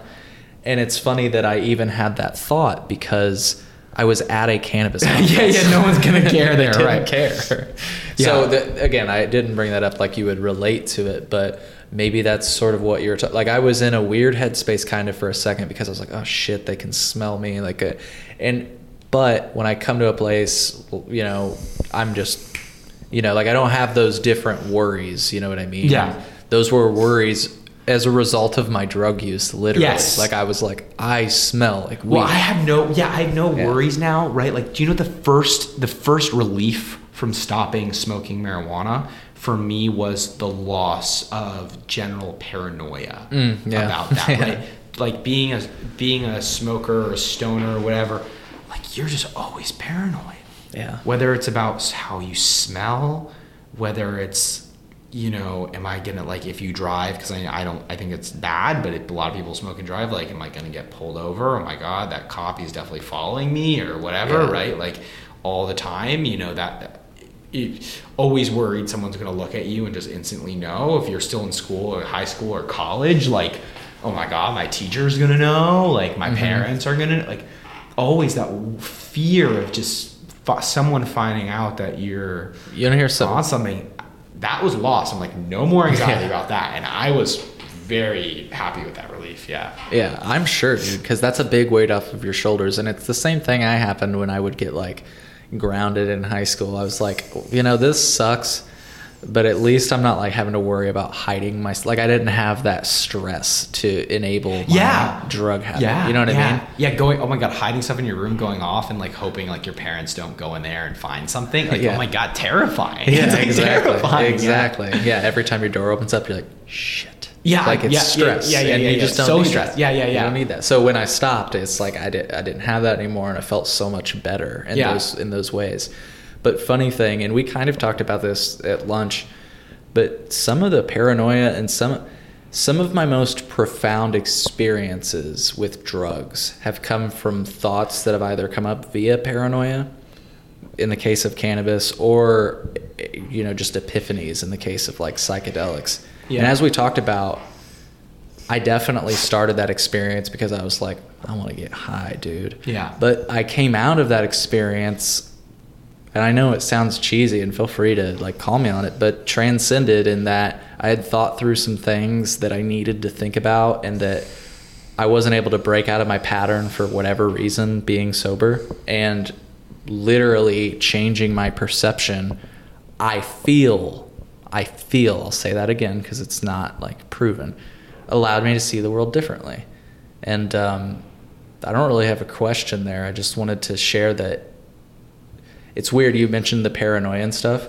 Sometimes that paranoia is like really good for me. Like it doesn't feel that way when I'm going through it, but it is. I can give you an example. Like the last time we released a podcast together, and I'm going to do it afterwards, and we're going to take a picture and be like, you won't believe who I had lunch today with. Yeah. Because I love blowing up the internet like that. Oh, great. Oh my God. I blow up the internet all. You can imagine. I mean, the comments. But the moment I do that, Jordan, I'm not going to lie that maybe tonight when I'm smoking, I'll be thinking like, it'll go through the rigmarole of all the worst thoughts. And that's like healthy for me because I go through all the worst case scenarios, and I'm like prepared for them all.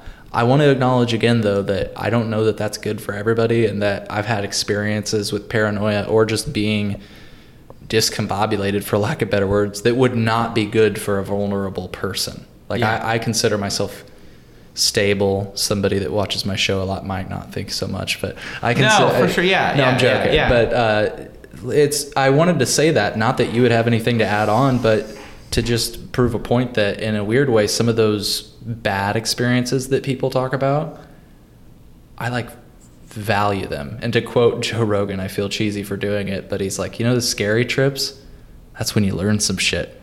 That's when you learn some shit about yourself. I hear what you're saying. I think, and I almost like hate to sound like I'm like barging in as almost like the adult in the room, like, you know, preaching like, okay, reality check here, guys. Sure. But I hear what you're saying, and that it's like, that sounds wonderful. And you've heard it before, and I've heard it before. Yeah. And that sounds great. But we're talking about a country with hundreds of millions of people. And we have to create policy for hundreds of millions of people with different life experiences, different levels of stability, different whatever. And there are people who are going to say, free the plan, free this, free that, let's just do it, it's great, like everyone's going to do it, some have good experiences, some have bad experiences, but we're going to be great at the end of the day. Like, that's not how things should be. And they should be like, let's research what that experience means. Let's do meaningful studies on, the impact of marijuana, the impact of psychedelics on mental health, the pros and cons. Like, what is it going to do? The impact. Isolate. How can we use this substance in a safe and effective way, if we can at all, to treat X, Y, or Z, and then in a clinical setting, right? Like, we can do that with a therapist or with whomever, right? You hear a lot about psychedelics, and I told you at lunch even, I'm still very skeptical of the whole psychedelics thing, and I'm against psychedelic legalization. But, the idea with psychedelics, from what I've heard, is that, you go through therapy sessions using just a few times, right? And then that's supposed to kind of break you open and get you to a point where you're able to process some feelings that you weren't able to process. That's very different than giving you a med card and saying, go smoke for the rest of your life. And that's get whatever you want. Right? Get whatever as you much want, as however you you want, how long as you want. It's just very different tracks, right? Yep. I still think the psychedelics can feed into addiction for profit, and I still think there are people who are going to make money off it that way, right? But those are two very different strategies and approaches. That doesn't mean that I think that it's 100% sound science, but it's just the goal seems to be a bit different. And so I think like we have to think about it is to maximize the good and to minimize the harm. And I think kind of freewheeling, just doing whatever is not the best way to do that for so many people in this country. Yeah. Well, I think history is going to show that you guys were right about a lot of the things with regard to health concerns. Yeah. But I don't even know if there's really a but there. I think, can I give a prediction? Sure. There's obviously, it's like what I want to happen, what I really don't want to happen, and what I think is going to happen, right? Yeah. I think that I do have hope that we can turn stuff around and stop the tide. But I think there's and it doesn't mean that it's not motivating me in my work even more, right? I think we can delay things and educate people to minimize the harm still. But I think this is going to end up looking in so many ways a lot like cigarettes, tobacco, and alcohol, right?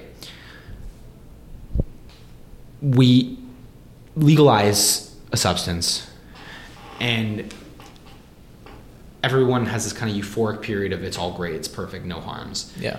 And then we go to a point where now, like with alcohol and tobacco, everyone admits what the harms are.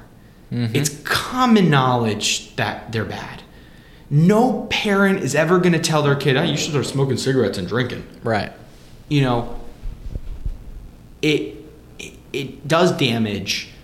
People agree that maybe the way we commercialize these drugs is not so good. And they might even roll some things back like they did with tobacco, right?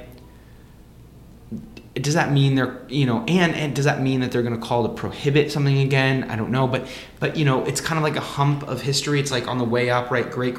Oh, this isn't so great, And then on the way down, like Rishi Sunak, the Prime Minister of Britain, of the UK, just announced that he's gonna, propose policy to ban cigarettes, basically through a wave, like age. The age every year. So a 14-year-old today will never legally be able to buy cigarettes, and we don't have to get into that. The black market thing's gonna come up with that, of course, again. But right, like that's a policy I would certainly support, and New Zealand did that already, I believe. And so we're starting to see some countries figure some things out to how do we kind of reduce use even more. And I think that's possible that could happen with marijuana. And I won't feel good on the day that I can say I told you so. That won't make me feel good. Yeah. Because I think most people will understand even though we're on different sides of some issues, what we understand, because I think you understand what I'm saying and I understand what you're saying. But when the masses understands the science and the health risks behind this, if it's too late, I won't revel in that. I just hope we can do some education to make sure that it's not as bad as it can be. Yeah. How do you think? Sorry, Yes. when you were talking about, how do you think we'll look back on things like this?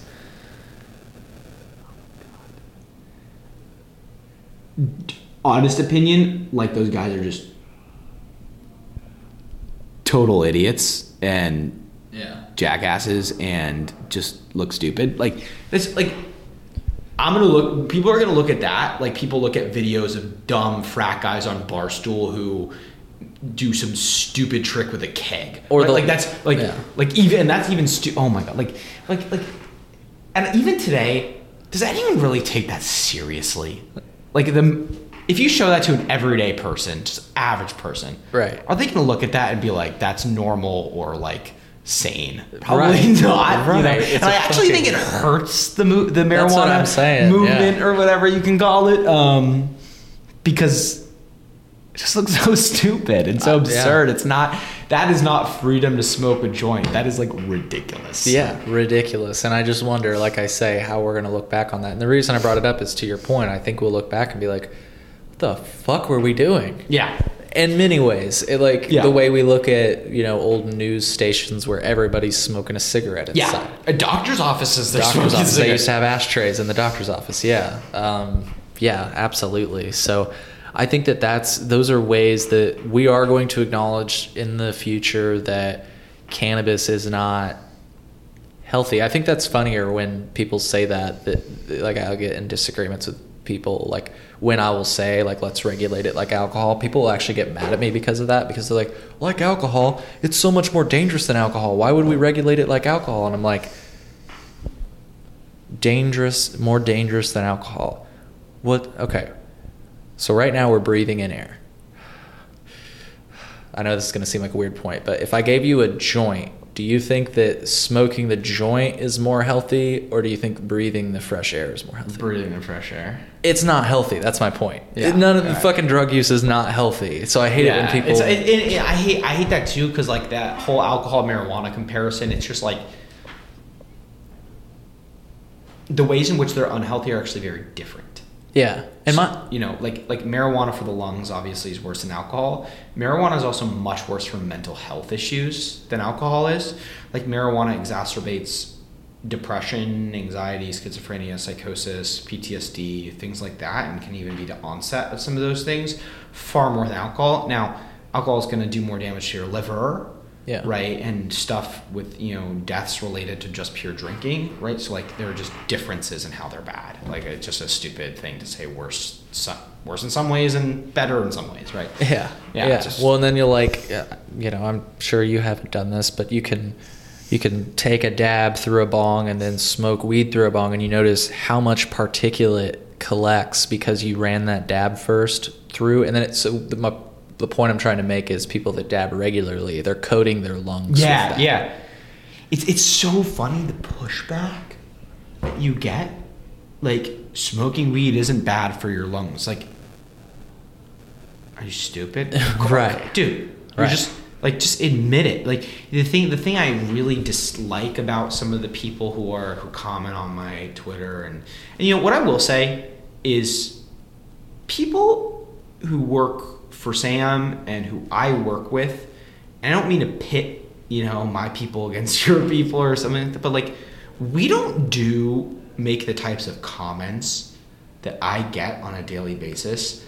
I mean, I don't care what anyone says to me. I was ready to like throw my phone. Like, I was so pissed. There was some coordinated attack on our like Instagram, because we don't really post on our Instagram, but one day got like 100 comments from all different people. It was like very odd. Yeah. I'm posting like a year. And my mom commented on a video that I did, like talking about my recovery, and my mom gave like 3 like clapping emojis. And someone like replied to my mom and said, go jump off a bridge and kill yourself. Jesus. Like, I was so angry that someone said it to my mother. Like, yeah. I don't say whatever you want to me. I don't care. Like, don't say it to my mom. Don't say it to my family. It's like, I would never dream of saying that to someone. Right. It's just like how personally people take this. Like, I say one negative thing about marijuana, and it's like I'm insulting their their favorite team, their children. Right. Like I say that marijuana is bad for your lungs, and you're feeling like I'm insulting your family name. Mm-hmm. Like what? Yeah. Like, this is ridiculous. Like I feel like look at yourself in the like why ask yourself why you care so much. Because I don't care when someone disagrees with me on marijuana. I don't get bent out of shape. I just disagree. Yeah. I don't literally tell someone to die, Yeah. I don't deal with it, I think, as much as you do, but do you... How do you deal with online? I think it used to be tougher for me. I just deal with it. I'm just like kind of brush it off. I don't even look. Sometimes I'll look and just add all at one time to just give a good laugh and just see what the craziest comments are.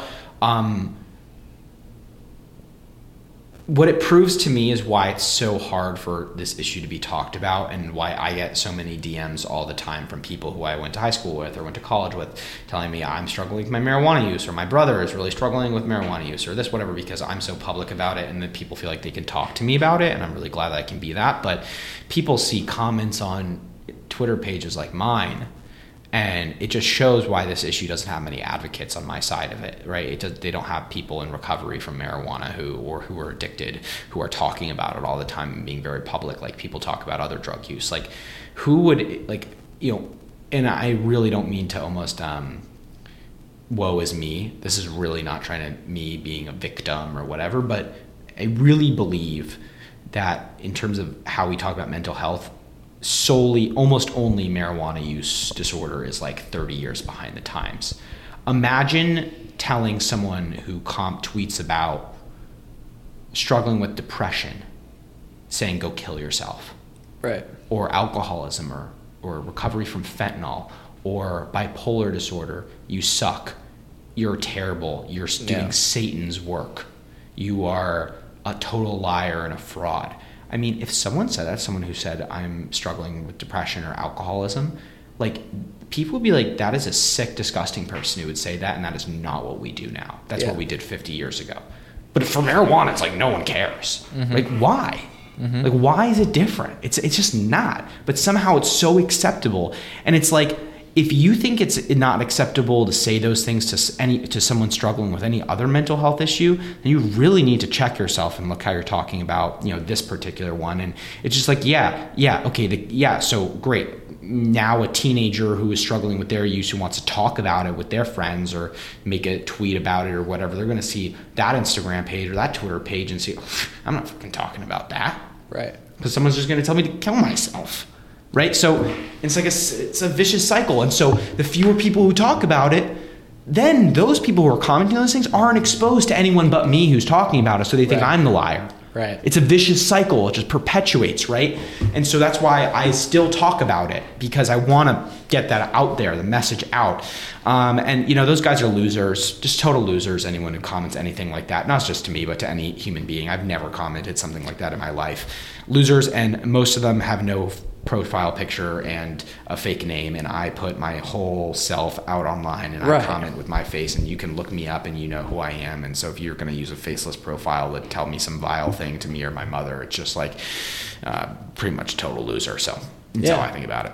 I would agree, dude, and I'm glad you have that view on it, because somebody who's going to hide behind an online profile and make, I wouldn't even call it a bad faith argument, a bad faith comment. Because I've seen them not even make arguments. They're just commenting. Use it to argue with me. Like, tell me I'm wrong about my opinion. I don't care. Send me an essay telling me why I'm wrong. I don't care. It's different to insult a person. Right. And so I'll say, though, like, to get more personal about it, the hardest part for me has been, not anymore, but maybe more than a few years ago, not letting those things get to me, not in terms of getting offended, but more like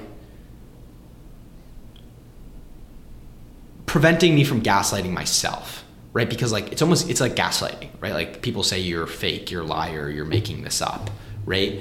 And people tell you that so often, you begin to question yourself and your own experiences, so I question, okay, the most negative experience of my life, am I just making that up? Like, did I just exaggerate everything? Like, did I really even have a problem? Am I really just kind of a wimp? Am I what these people say I am? Is this really, could I really just do this responsibly? Is it really addictive? Was I just totally overreacting? And because you hear that all the time, right? Like, it can get to you. And I think that has been the biggest obstacle in my recovery, is not letting the gaslighting get to me. Someone just said to me, we were talking in a conversation, like, gaslighting only works if the person on the other end is, stupid enough to basically accept it, right? If you're just like, yeah, your gaslighting just straight up isn't going to work. Like, no, you're just wrong. Go away. That person has no power.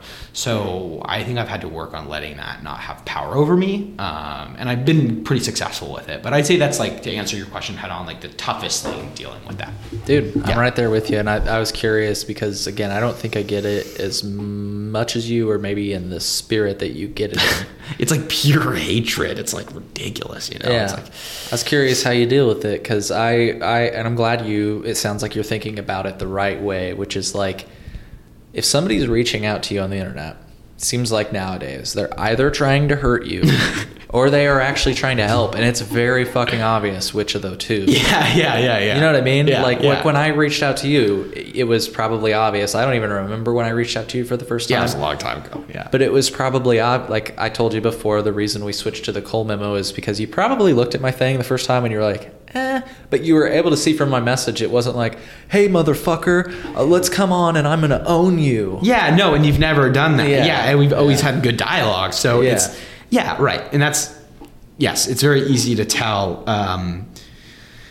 But, I just don't, I think this space is just so crazy, man, in so many ways. And people have such a reverence for marijuana in some ways. Yeah. It's well, like, you said you said it earlier, and I'll be honest, in some ways, like the reason I started with the topic I talked about, where I said, you said in the past, it's like, we're not in that world and everything. It is sometimes hard not to take what you guys are proposing personally, but I have to really listen. Yeah. I have to really listen to what you're saying, you know what I mean? Because I still, disagree with some of the points, but it's just interesting to me to see people jump off the hip and be like, you guys are big alcohol and big tobacco. It's like, no, they're saying that's wrong too. I know, right? We say that all the time. People. So it's like, I have disclose your donors. Oh, Big Pharma must paid a lot for that tweet. Right. And I hear, okay, so I'm glad you said that it's hard to not take it personally. I'm really glad you said that because I feel the same way. Because there are so many moments where I'll talk to someone about the legalization issue. And in my mind, if someone is really hard on the other side of it, not even like you, just like really, right, like, nope, just I listen to everything you have to say and I still disagree. I think how my mind processes that is because I view the issue the way I do because of my personal history. A lot of it is because of my own addiction, so I feel the consequences, so I obviously have a more negative outlook on it, right? I think for a long time, my mind processed, because my reasoning, so I'm not being concise here, my reasoning for supporting the policy position I do partly has to do with my personal lived experience. So if you disagree with that policy, even after we've talked about it, then you must be denying my personal lived experience and that it's valid. And that has felt really hurtful to me at some times. So I've felt that to take it personally. But I've learned that, and I was talking to someone about this and they said, well, you saying that is kind of denying my lived experience. Like, what if I have different lived experience? Like that informs my position, right? Like, you can't say like that's hurtful to you, but so, like you can't, it's kind of throwing that back at me, Yeah. And so I've had to work hard to do that. But just because I feel that way, and even if you sometimes feel that way, neither of us go online and tell people just vile and disgusting things. Right. Right? Like we're human. And so we're going to feel like that sometimes. It might not be logical or totally accurate, but we're going to feel it. Big leap between that, or big difference between that and saying, go die or something on social media. Yeah. Right? You can feel that without doing it. Yeah. Last on this topic, do you ever have to take like a break? Yeah. So, I did actually. I cut back to working 1 day a week for a few months, when I was just about to graduate college several months ago, I really... Did you graduate? Yeah, I did. Congrats, bro. Thank you. Yep. I graduated in May, and I burned out. I totally crashed and burned. I was doing college, working at Sam since 4 years ago this month. I started working for Sam. Congrats. So I was a freshman in college at the time. So I worked at Sam. I usually had 1 or 2 jobs, at least Sam, and then sometimes usually something else on top of it, plus my schoolwork, right? Plus juggling like relationships and some friendships and stuff like that. And a few things happened at once in my life, just like a few crazy things, like death in the family and just like total shakeups in life, issues with friends and then schoolwork, stress of graduating, finding a new place to live and figuring out, oh my God, I'm gonna work full time. And I just crashed and burned. And I had to learn how to not do that. And part of that was taking a step back, starting to go to therapy. Good. Really cutting back work, and now I work totally full time, and I'm so glad I took some time off and took a step back. I think it's important. Like I think if you know you have to do it, you have to do it. And it doesn't mean you can't come back to it, because now I'm in the full swing of things, lobbying every day on the Hill and back at it full time. So yeah. Yeah. Well, cool. Thank you for being willing to talk about it. It's something that, as I branch out from different topics, I like to ask people like you that are really involved in policy, like, you doing okay? Yeah, it's... Because I wonder about myself sometimes too. So, and I do consider you to be a friend. So I wanted to ask you that out of like a place of caring. It's hard. It's like it's a lot, and I feel like I'm always working, but it's I can channel that kind of addiction into a more positive way, like really investing in my work and I love what I do, and it can be a lot, but I find it rewarding, and I just find like the work-life balance is something I really have had to actively work on and separate. I used to like watch movies with friends in college and secretly be texting my boss or doing something writing something for work while people were watching the movie, and like I don't do that really. Maybe sometimes, but I don't really do that anymore. Like if I'm sitting down with my girlfriend or with some friends out at dinner or watching a movie, you're there doing something. I'm there. Gotta live in that moment. And that's a huge part to it. Yeah. Cool. Well, thank you for discussing that. I wanted to start to wrap up here in a little bit, but like I said, I wanted to talk about cannabis in Colorado. We had talked about it in the past, and I even saw one of the little pamphlets that I don't mean to say you, but Sam and maybe others were behind making that become a thing. So it's like a pamphlet that shows like what the serving size of dabs are and stuff. And I don't know everything about this policy, and do you know much about the policy? I wanted to ask you before we got into it. The new Colorado law. Some of the changes you guys lobbied for. So I do more federal stuff, but I know part of it was putting more restrictions on the medical program. Like I believe part of it was establishing a limit that you could get per day. Correct. And making sure you couldn't just like hop from dispensary to dispensary to get just max it out, at the dispensaries right down the street. I know that was a big part of it. And I think strengthening kind of the laws around like what qualifies for medical, not just dishing it out to some 18-year-old kid who says he has back pain or whatever. Yeah. But yeah, I think it was HB 1317. That was the House Bill 1317 that became law. And that's an example of what we can do in a legal state. Like in legal states, like we don't waste our time rolling back legalization, we don't think that's a good use of our time and effort, but we can do things like really strengthening the regulations in a positive way to ensure safety. Like we are definitely dedicated to that, like in a really honest way. So we don't feel like, oh, we're done when legalization happens. No, that's actually when we just get started. We say all these bad things are going to happen. Well, how can we work in a state to make sure that that's mitigated as best as possible with a legalization structure? Yeah, and since you lobby at a federal level, maybe you don't know why people made the choices they made, but I'm just curious. Like when I learned what you just described, I was like, what the fuck? Like, because it's the medical patients that are having to deal with those limits, and because you might not be like picking up what I'm putting down just yet. I, a person that don't even live in Colorado, could hypothetically pick up more product in a day because I'm not from Colorado and they don't track those adult use sales. Yeah. And so I'm just like, dude, if there's going to be a clamp down anywhere, and I realize that clamping that down would be a harder thing, and that they've tried to clamp it down. Yeah. But it's like, man, on the medical side, like... Well, I just don't like... I just like medical marijuana even more than recreational. Yeah. Because it's not medicine. Yeah. If it was FDA approved product and it was dispensed in a dispenser, it was told out in a pharmacy by a licensed pharmacist, in a dosage that requires a prescription. Every other freaking medicine, you need a prescription or refill. Yeah. And you don't get as much as you want over the counter. Like medicine isn't, you go to a quack for a 30-second online consultation, so you have anxiety and go to a dispensary with a bud tender and get as much dabs as you want. Right. That's not medicine. Right. It's actually like a disgrace to medicine. And then voting on it?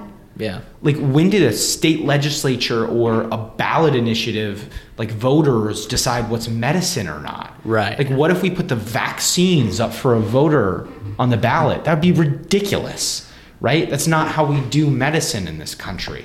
Well, to your point, I think the strongest point that you just had was like, name another scenario, folks that are listening, where the doctor says like, here you go, now go pick out whatever the fuck you want. Yeah, right, exactly. It's like there are studies that show like 80% of people who use medical just admit that it's, it's just to get high, like it's for recreational. Like, I got my medical card because it was illegal in my state, and I was like, I'm tired of driving to Colorado. I'm gonna talk to a doctor, pay whatever I fucking need to pay. And now I don't have to drive to Colorado anymore. Yeah. And then it became legal in our state. So, and that's still price, but I'm not even going to get into it. It prices everybody out. The prices are so high. Illinois is a perfect example of where they want legalization, but not decriminalization. Because if we actually had full decriminalization, as I was saying at the beginning of the show, their profit motive goes right out the door, because as a license holder said it, there's only so few stores. So if you need to come and acquire it, you got to come to us. Yeah. Yeah. So yeah.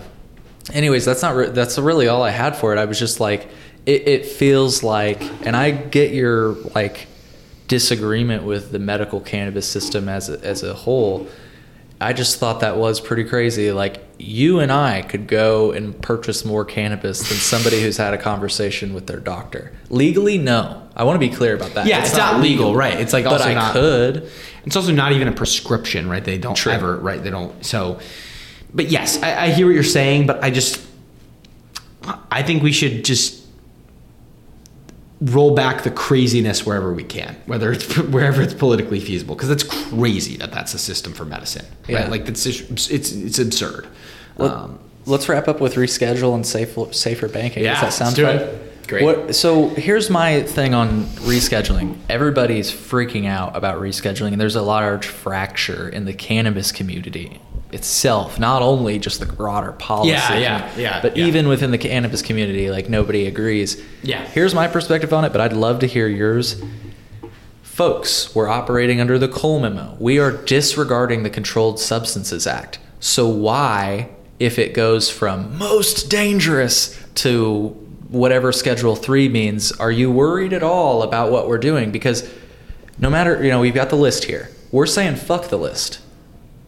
Right? So why does it matter if it's being rescheduled? Like, why are people worried if we're not even taking that list into account? That's my perspective. Why have people been like freaking out if it's like, fuck the controlled substances list anyway? Why are you worried about Schedule 3? That's actually such a good way to put it. And I didn't even think of it like that. That's actually such a We're good not way to even put it. looking at the list anyway. We're just totally disregarding it. But I'm curious, what's your perspective on rescheduling first? I don't think it'll be rescheduled. Really? No, I don't. You think the DEA will be like, nah, dude? Yeah. I do. Yeah? Yes. Do you just feel that way, or do you? Because I'm asking you this because you're here in DC. Have you heard? No, but and I am not going to go into any detail. But I don't think they're happy with how this has all played out. Okay. I don't think they're very pleased with how this all played out. I think the DEA? Or? Yeah. Okay. And I don't think... a few things on rescheduling. One, just basic. Marijuana absolutely is a Schedule 1 drug. Yeah. It just is a Schedule 1 drug, right? Like, if you don't like the fact that marijuana is a Schedule 1 drug, you shouldn't disagree with that. You should just not like how we schedule drugs. That's what I always say to people.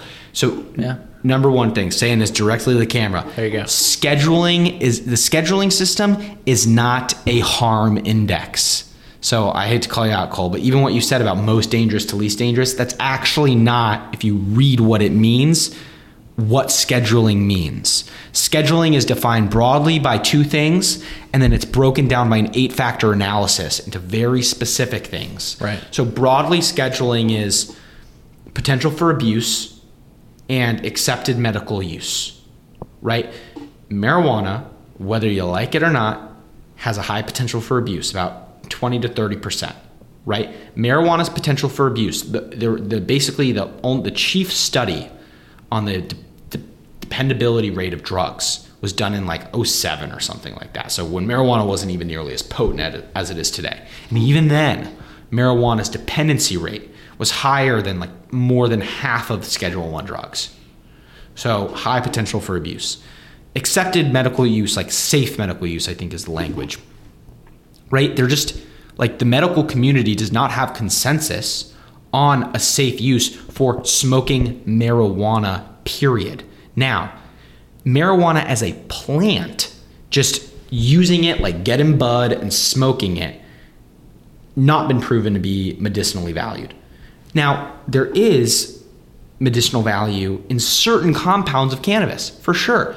We have Epidiolex, which is CBD, which is a Schedule V drug. We have Marinol, which is THC, which is a Schedule III drug.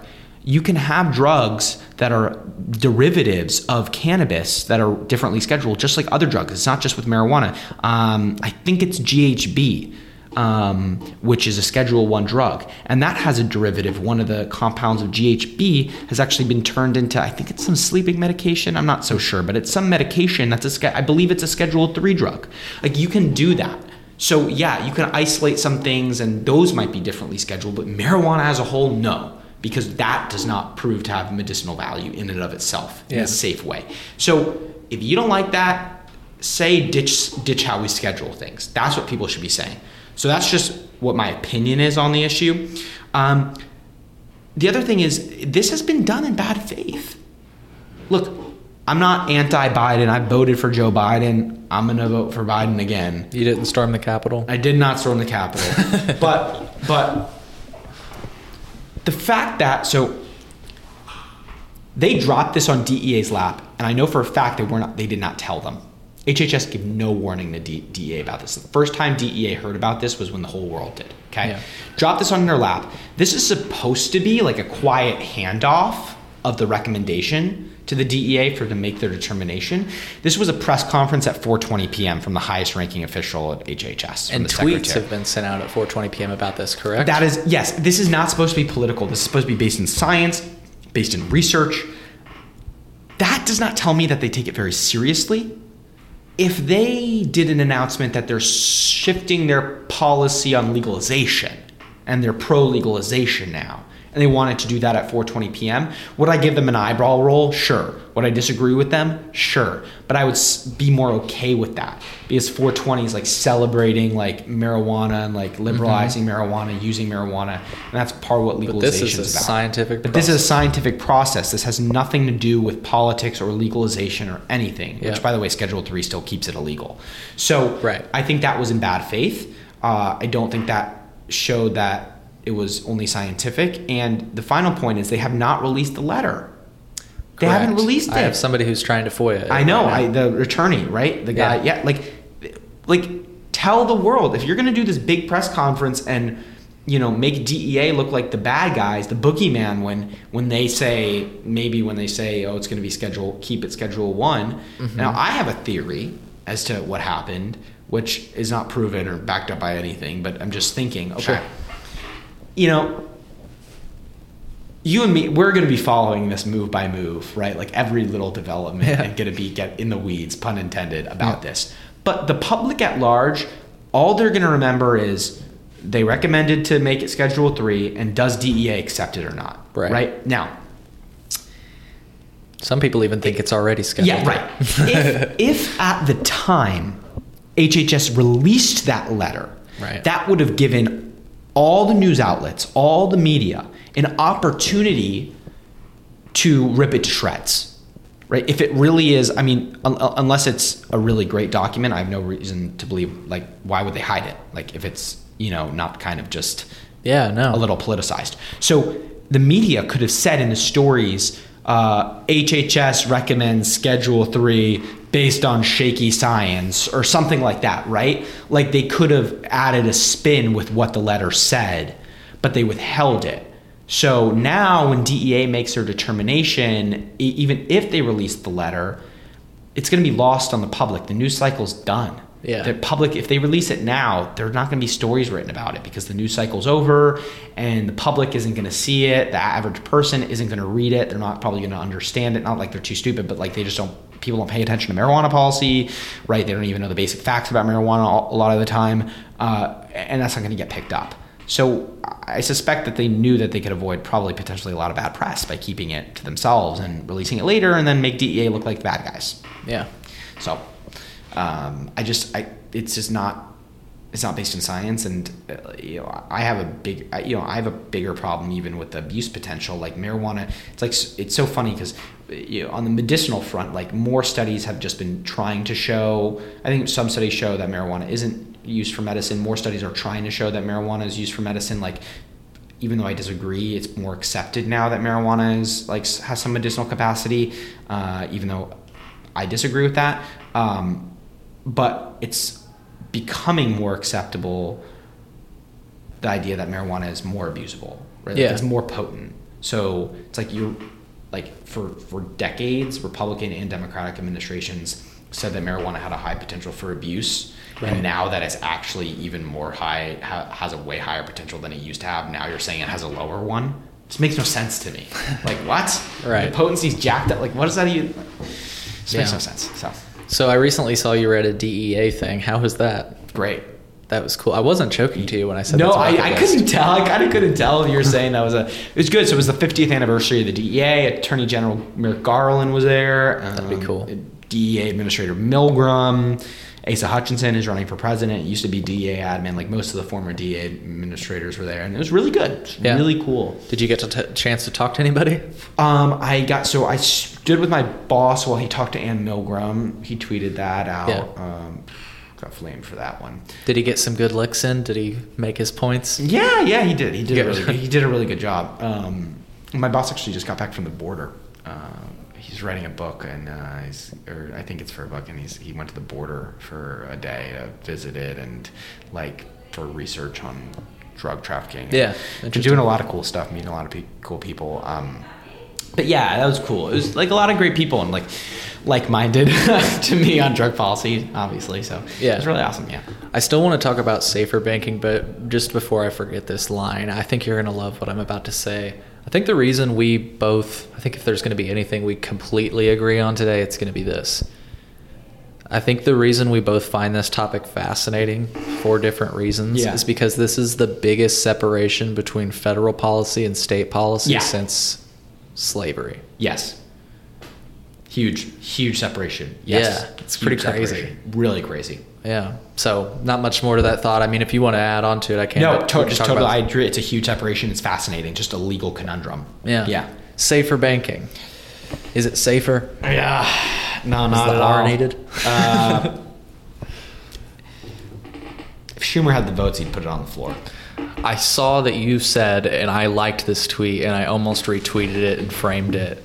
I will graduate Hogwarts School of Witchcraft and Wizardry before it passes. I'm sorry, that was a really funny tweet. Yeah, good shit on that one. Thank you. I just had to put him in his place. He was. Yeah. Anyways, though, so you feel that way? It's not going to pass. This is all just Punchbowl News, Punchbowl News, which is like the preeminent, news Capitol Hill reporting. Basically group. What does that mean? Punchbowl News, they're an outlet. They're an outlet, and they're like I thought that was like a term. They're the guys on the Hill that do reporting. 99+% of Hill staffers subscribe to them. They're like the people, basically, the most trusted folks on the Hill. They do a survey of all these issues and just released 13% of senior staff on Capitol Hill think safe banking will pass. 13% this year. 13%. When did they release that? A couple of days ago. Oh, okay. So. Might have even been yesterday. So, just rattling off a few points here. If Schumer had the votes, he'd put it on the floor. Yeah. There's reasons that safe banking had 8 GOP co-sponsors, and this new version only has 4. Cut in half. They haven't re-upped on their co-sponsorship.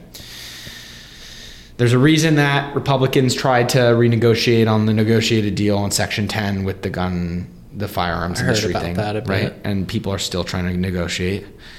Now that would make it, to be clear, so that cannabis users could purchase. No, so that's something different. So, sorry. So Section 10 of the bill is a Republican sweetener that was added after the NRA lobbied on the bill 4 years ago, and it basically says that currently there are some banks that 10 years ago, the Obama administration launched this thing called Operation Choke Point, where they shut down customer accounts that were engaged in high-risk activity, and it basically mostly affected firearms manufacturers, and obviously conservatives went in an uproar about shutting down bank accounts of gun manufacturers.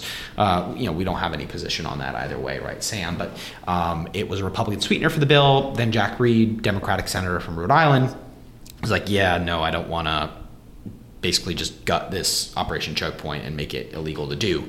And they had a huge fight over that. It lasted 2 months. It slowed down progress of the bill. They came to a negotiation. And look, the bill's either going to protect the firearms industry or not. And one side has to cave, and so the Republicans caved. So the bill doesn't protect the firearms industry. And that means it's dead on arrival in the House, by the way. The person who got that in there in the House says this bill's dead. Yeah. So even if it passes Senate, which I don't think it will, because the Graham Act, which is what you were talking about, allowing marijuana users to get guns, is kind of a Republican sweetener that Chuck Schumer wants to add to the bill. And then the HOPE Act, which is a cannabis expungement provision, which is also really bad legislation, which we oppose, actually. He wants to attach as well. And, I say we're pro-expungements. But to be clear, and this is why I think it's actually going to be harmful to put the HOPE Act in there, and I think some Democrats are going to be against it. The HOPE Act provides $20 million to the Department of Justice to give to state and local jurisdictions to basically help fund expediting, cannabis offenses. If it was for cannabis possession, that would be one thing. But the bill defines cannabis offenses as any cannabis offense that has been eliminated or reduced in penalty pursuant to or following legalization in a state. So take Oregon, concrete example. Oregon legalized marijuana, and pursuant to their legalization law, they reduced the penalty for delivering marijuana to a minor. That is actually an expungible offense in Oregon after a certain amount of years of conviction. So federal dollars could be totally legally used to fund the expungement, to fund a legal clinic to help a guy who's selling drugs to minors get that expunged from his record. Now, that's not something that Sam believes in or thinks should happen. So that's why we disagree with this bill. But it's a sweetener, but we think it goes too far. So and then Raphael Warnock, who voted against it in committee, says that that's not even enough. So yeah, end of the day, and it's based on some of the things that maybe not complete spirit, but some of the things I was saying earlier, right? It was his comment about it doesn't go far enough in terms of decriminalization, or am I thinking just in terms of social justice? Just social justice. He doesn't think he thinks the Safe Banking Act is just going to help rich, wealthy bankers, and it's totally true. It 100% will, and he doesn't think it will help communities of color. So he wanted a study done to measure its effects, and then have the bill sunsetted after 5 years if it's determined that it hasn't helped communities of color proportionately, and they voted all against that. There's a term in Washington for bills. We call them Christmas trees. Some bills, right? If this bill becomes a Christmas tree, which means that you're just going to tack a bunch of ornaments on it, add a bunch of bills, add a bunch of amendments and measures, and basically, it'll kind of drag it down, and it'll sink the ship, I think, if they add too much cargo. So that's what I think will happen, because to get those disparate factions on, they have to add sweeteners, but too many is going to then piss off the other side. So I think they've got a really tough path here in the Senate and a near impossible one in the House. And final note here is the two leading candidates for the new speaker's race are, again, anti-marijuana. The chairman of financial services, where the bill needs to go through, who's now the temporary speaker, Patrick McHenry, is against the Safe Banking Act.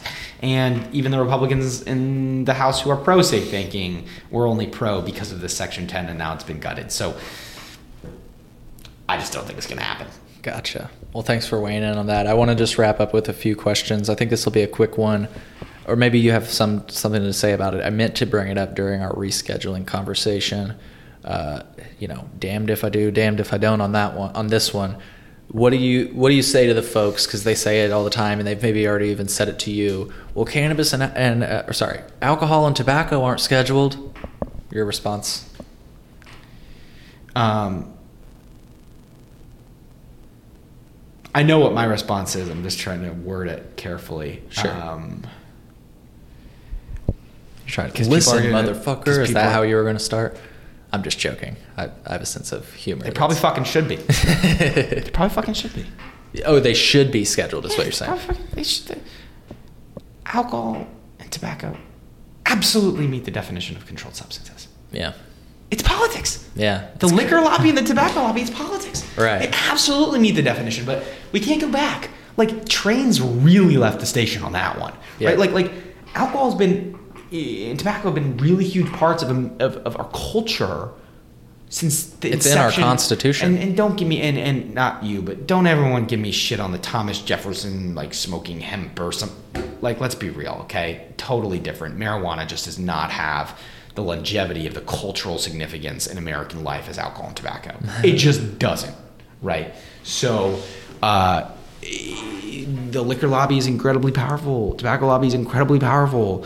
The taxes that people get, right? The politicians don't want to give that up, even though the social cost is far, outweighs that, right? So it's never going to happen. And this is what I always say. But people are going to, hear me say this. Oh, okay. So Jordan's a prohibitionist. So Jordan's just a prohibitionist. This, prohibitionist, that. This is what I'll say. We've learned from the lessons of prohibition. We've learned from alcohol prohibition and the downsides of that. We've learned from marijuana prohibition and the downsides of that. But alcohol and tobacco are not controlled at all. And so we've also learned the downsides of a totally uncontrolled, regulated, because it's so funny because controlled substances are regulated technically by law substances, but we call alcohol and tobacco regulated even though they're... It's weird, right? So, but, we've also learned the dangers of full commercialization. So that's why Sam says, let's go somewhere in the middle. We don't need to go back to the days of alcohol prohibition, but we don't need to go to, pre-1971 cigarettes when they're having ads all over TV and radio and Marlboro Cartoons. Man and cartoon. Do we really need to go there? Right. That's where we fall. Fair enough. Well, thank you for answering. Yeah. Do you think they should be scheduled? So, yeah, you know what? Can't call me inconsistent. Yeah. Yeah. You can disagree, but can't call me inconsistent. Well, I think this is my last question, and it was inspired by something you had said when we were out at dinner or out at lunch. What did you mean? I think I knew what you meant earlier, but what did you mean when you say that you think that you and the Parabola Center are like actually starting to, it seems, I'm not trying to put words in your mouth, so correct me if I'm wrong, but that you don't maybe disagree on as much as people might think. Yeah, I mean, I think it's like, with people like Shalene, who, I don't even know her super well, so I'm not gonna like pretend that like I'm friends with her, but she certainly knows us and we know her. But at the Parabola Center, right, like, I think actually the differences and similarities between them is actually the similarities and differences between us, right? Like we talked throughout this conversation, woven in is kind of the theme between maybe me being a little pessimistic and you being a little optimistic. And I think that's the difference, right? Like you and the Parabola Center recognize what's really going on and the commercialization and the big tobacco takeover and the addiction for profit. I think like three of our entities recognize that. The difference is, I think, like you and them, I'll group together, think that there is a solution that there's kind of you can thread the needle, right? Like you can figure out a way to really liberalize these laws and not have that happen and not have a big takeover and not have a monopolist, to have more kind of a utopian vision of it, right? Mm-hmm. Where like the hippies imagined, 50 years ago, right? I don't think that's the case. So we recognize the same problem, but our solution is different. I think the solution is to not go down that path at all. Whereas you and maybe Shalene or people at Prabla Center might disagree with that. I think that's the main similarity and difference. Cool. Well, Jordan, it's been a blast to have lunch with you today. Yeah, man. And have a good conversation. Before I go, would you like to have space for the last word here on the Cole Memo? I think we've yet again fleshed out pretty much most of the topics. But I am so happy to be here with you in DC and I love the name, the Cole Memo. I think it's fantastic. And I hope that people who are gotten this far have enjoyed the conversation and maybe learned a thing or two, and can check us out at www.learnaboutsam.org, and you can email me at jordan@learnaboutsam.org.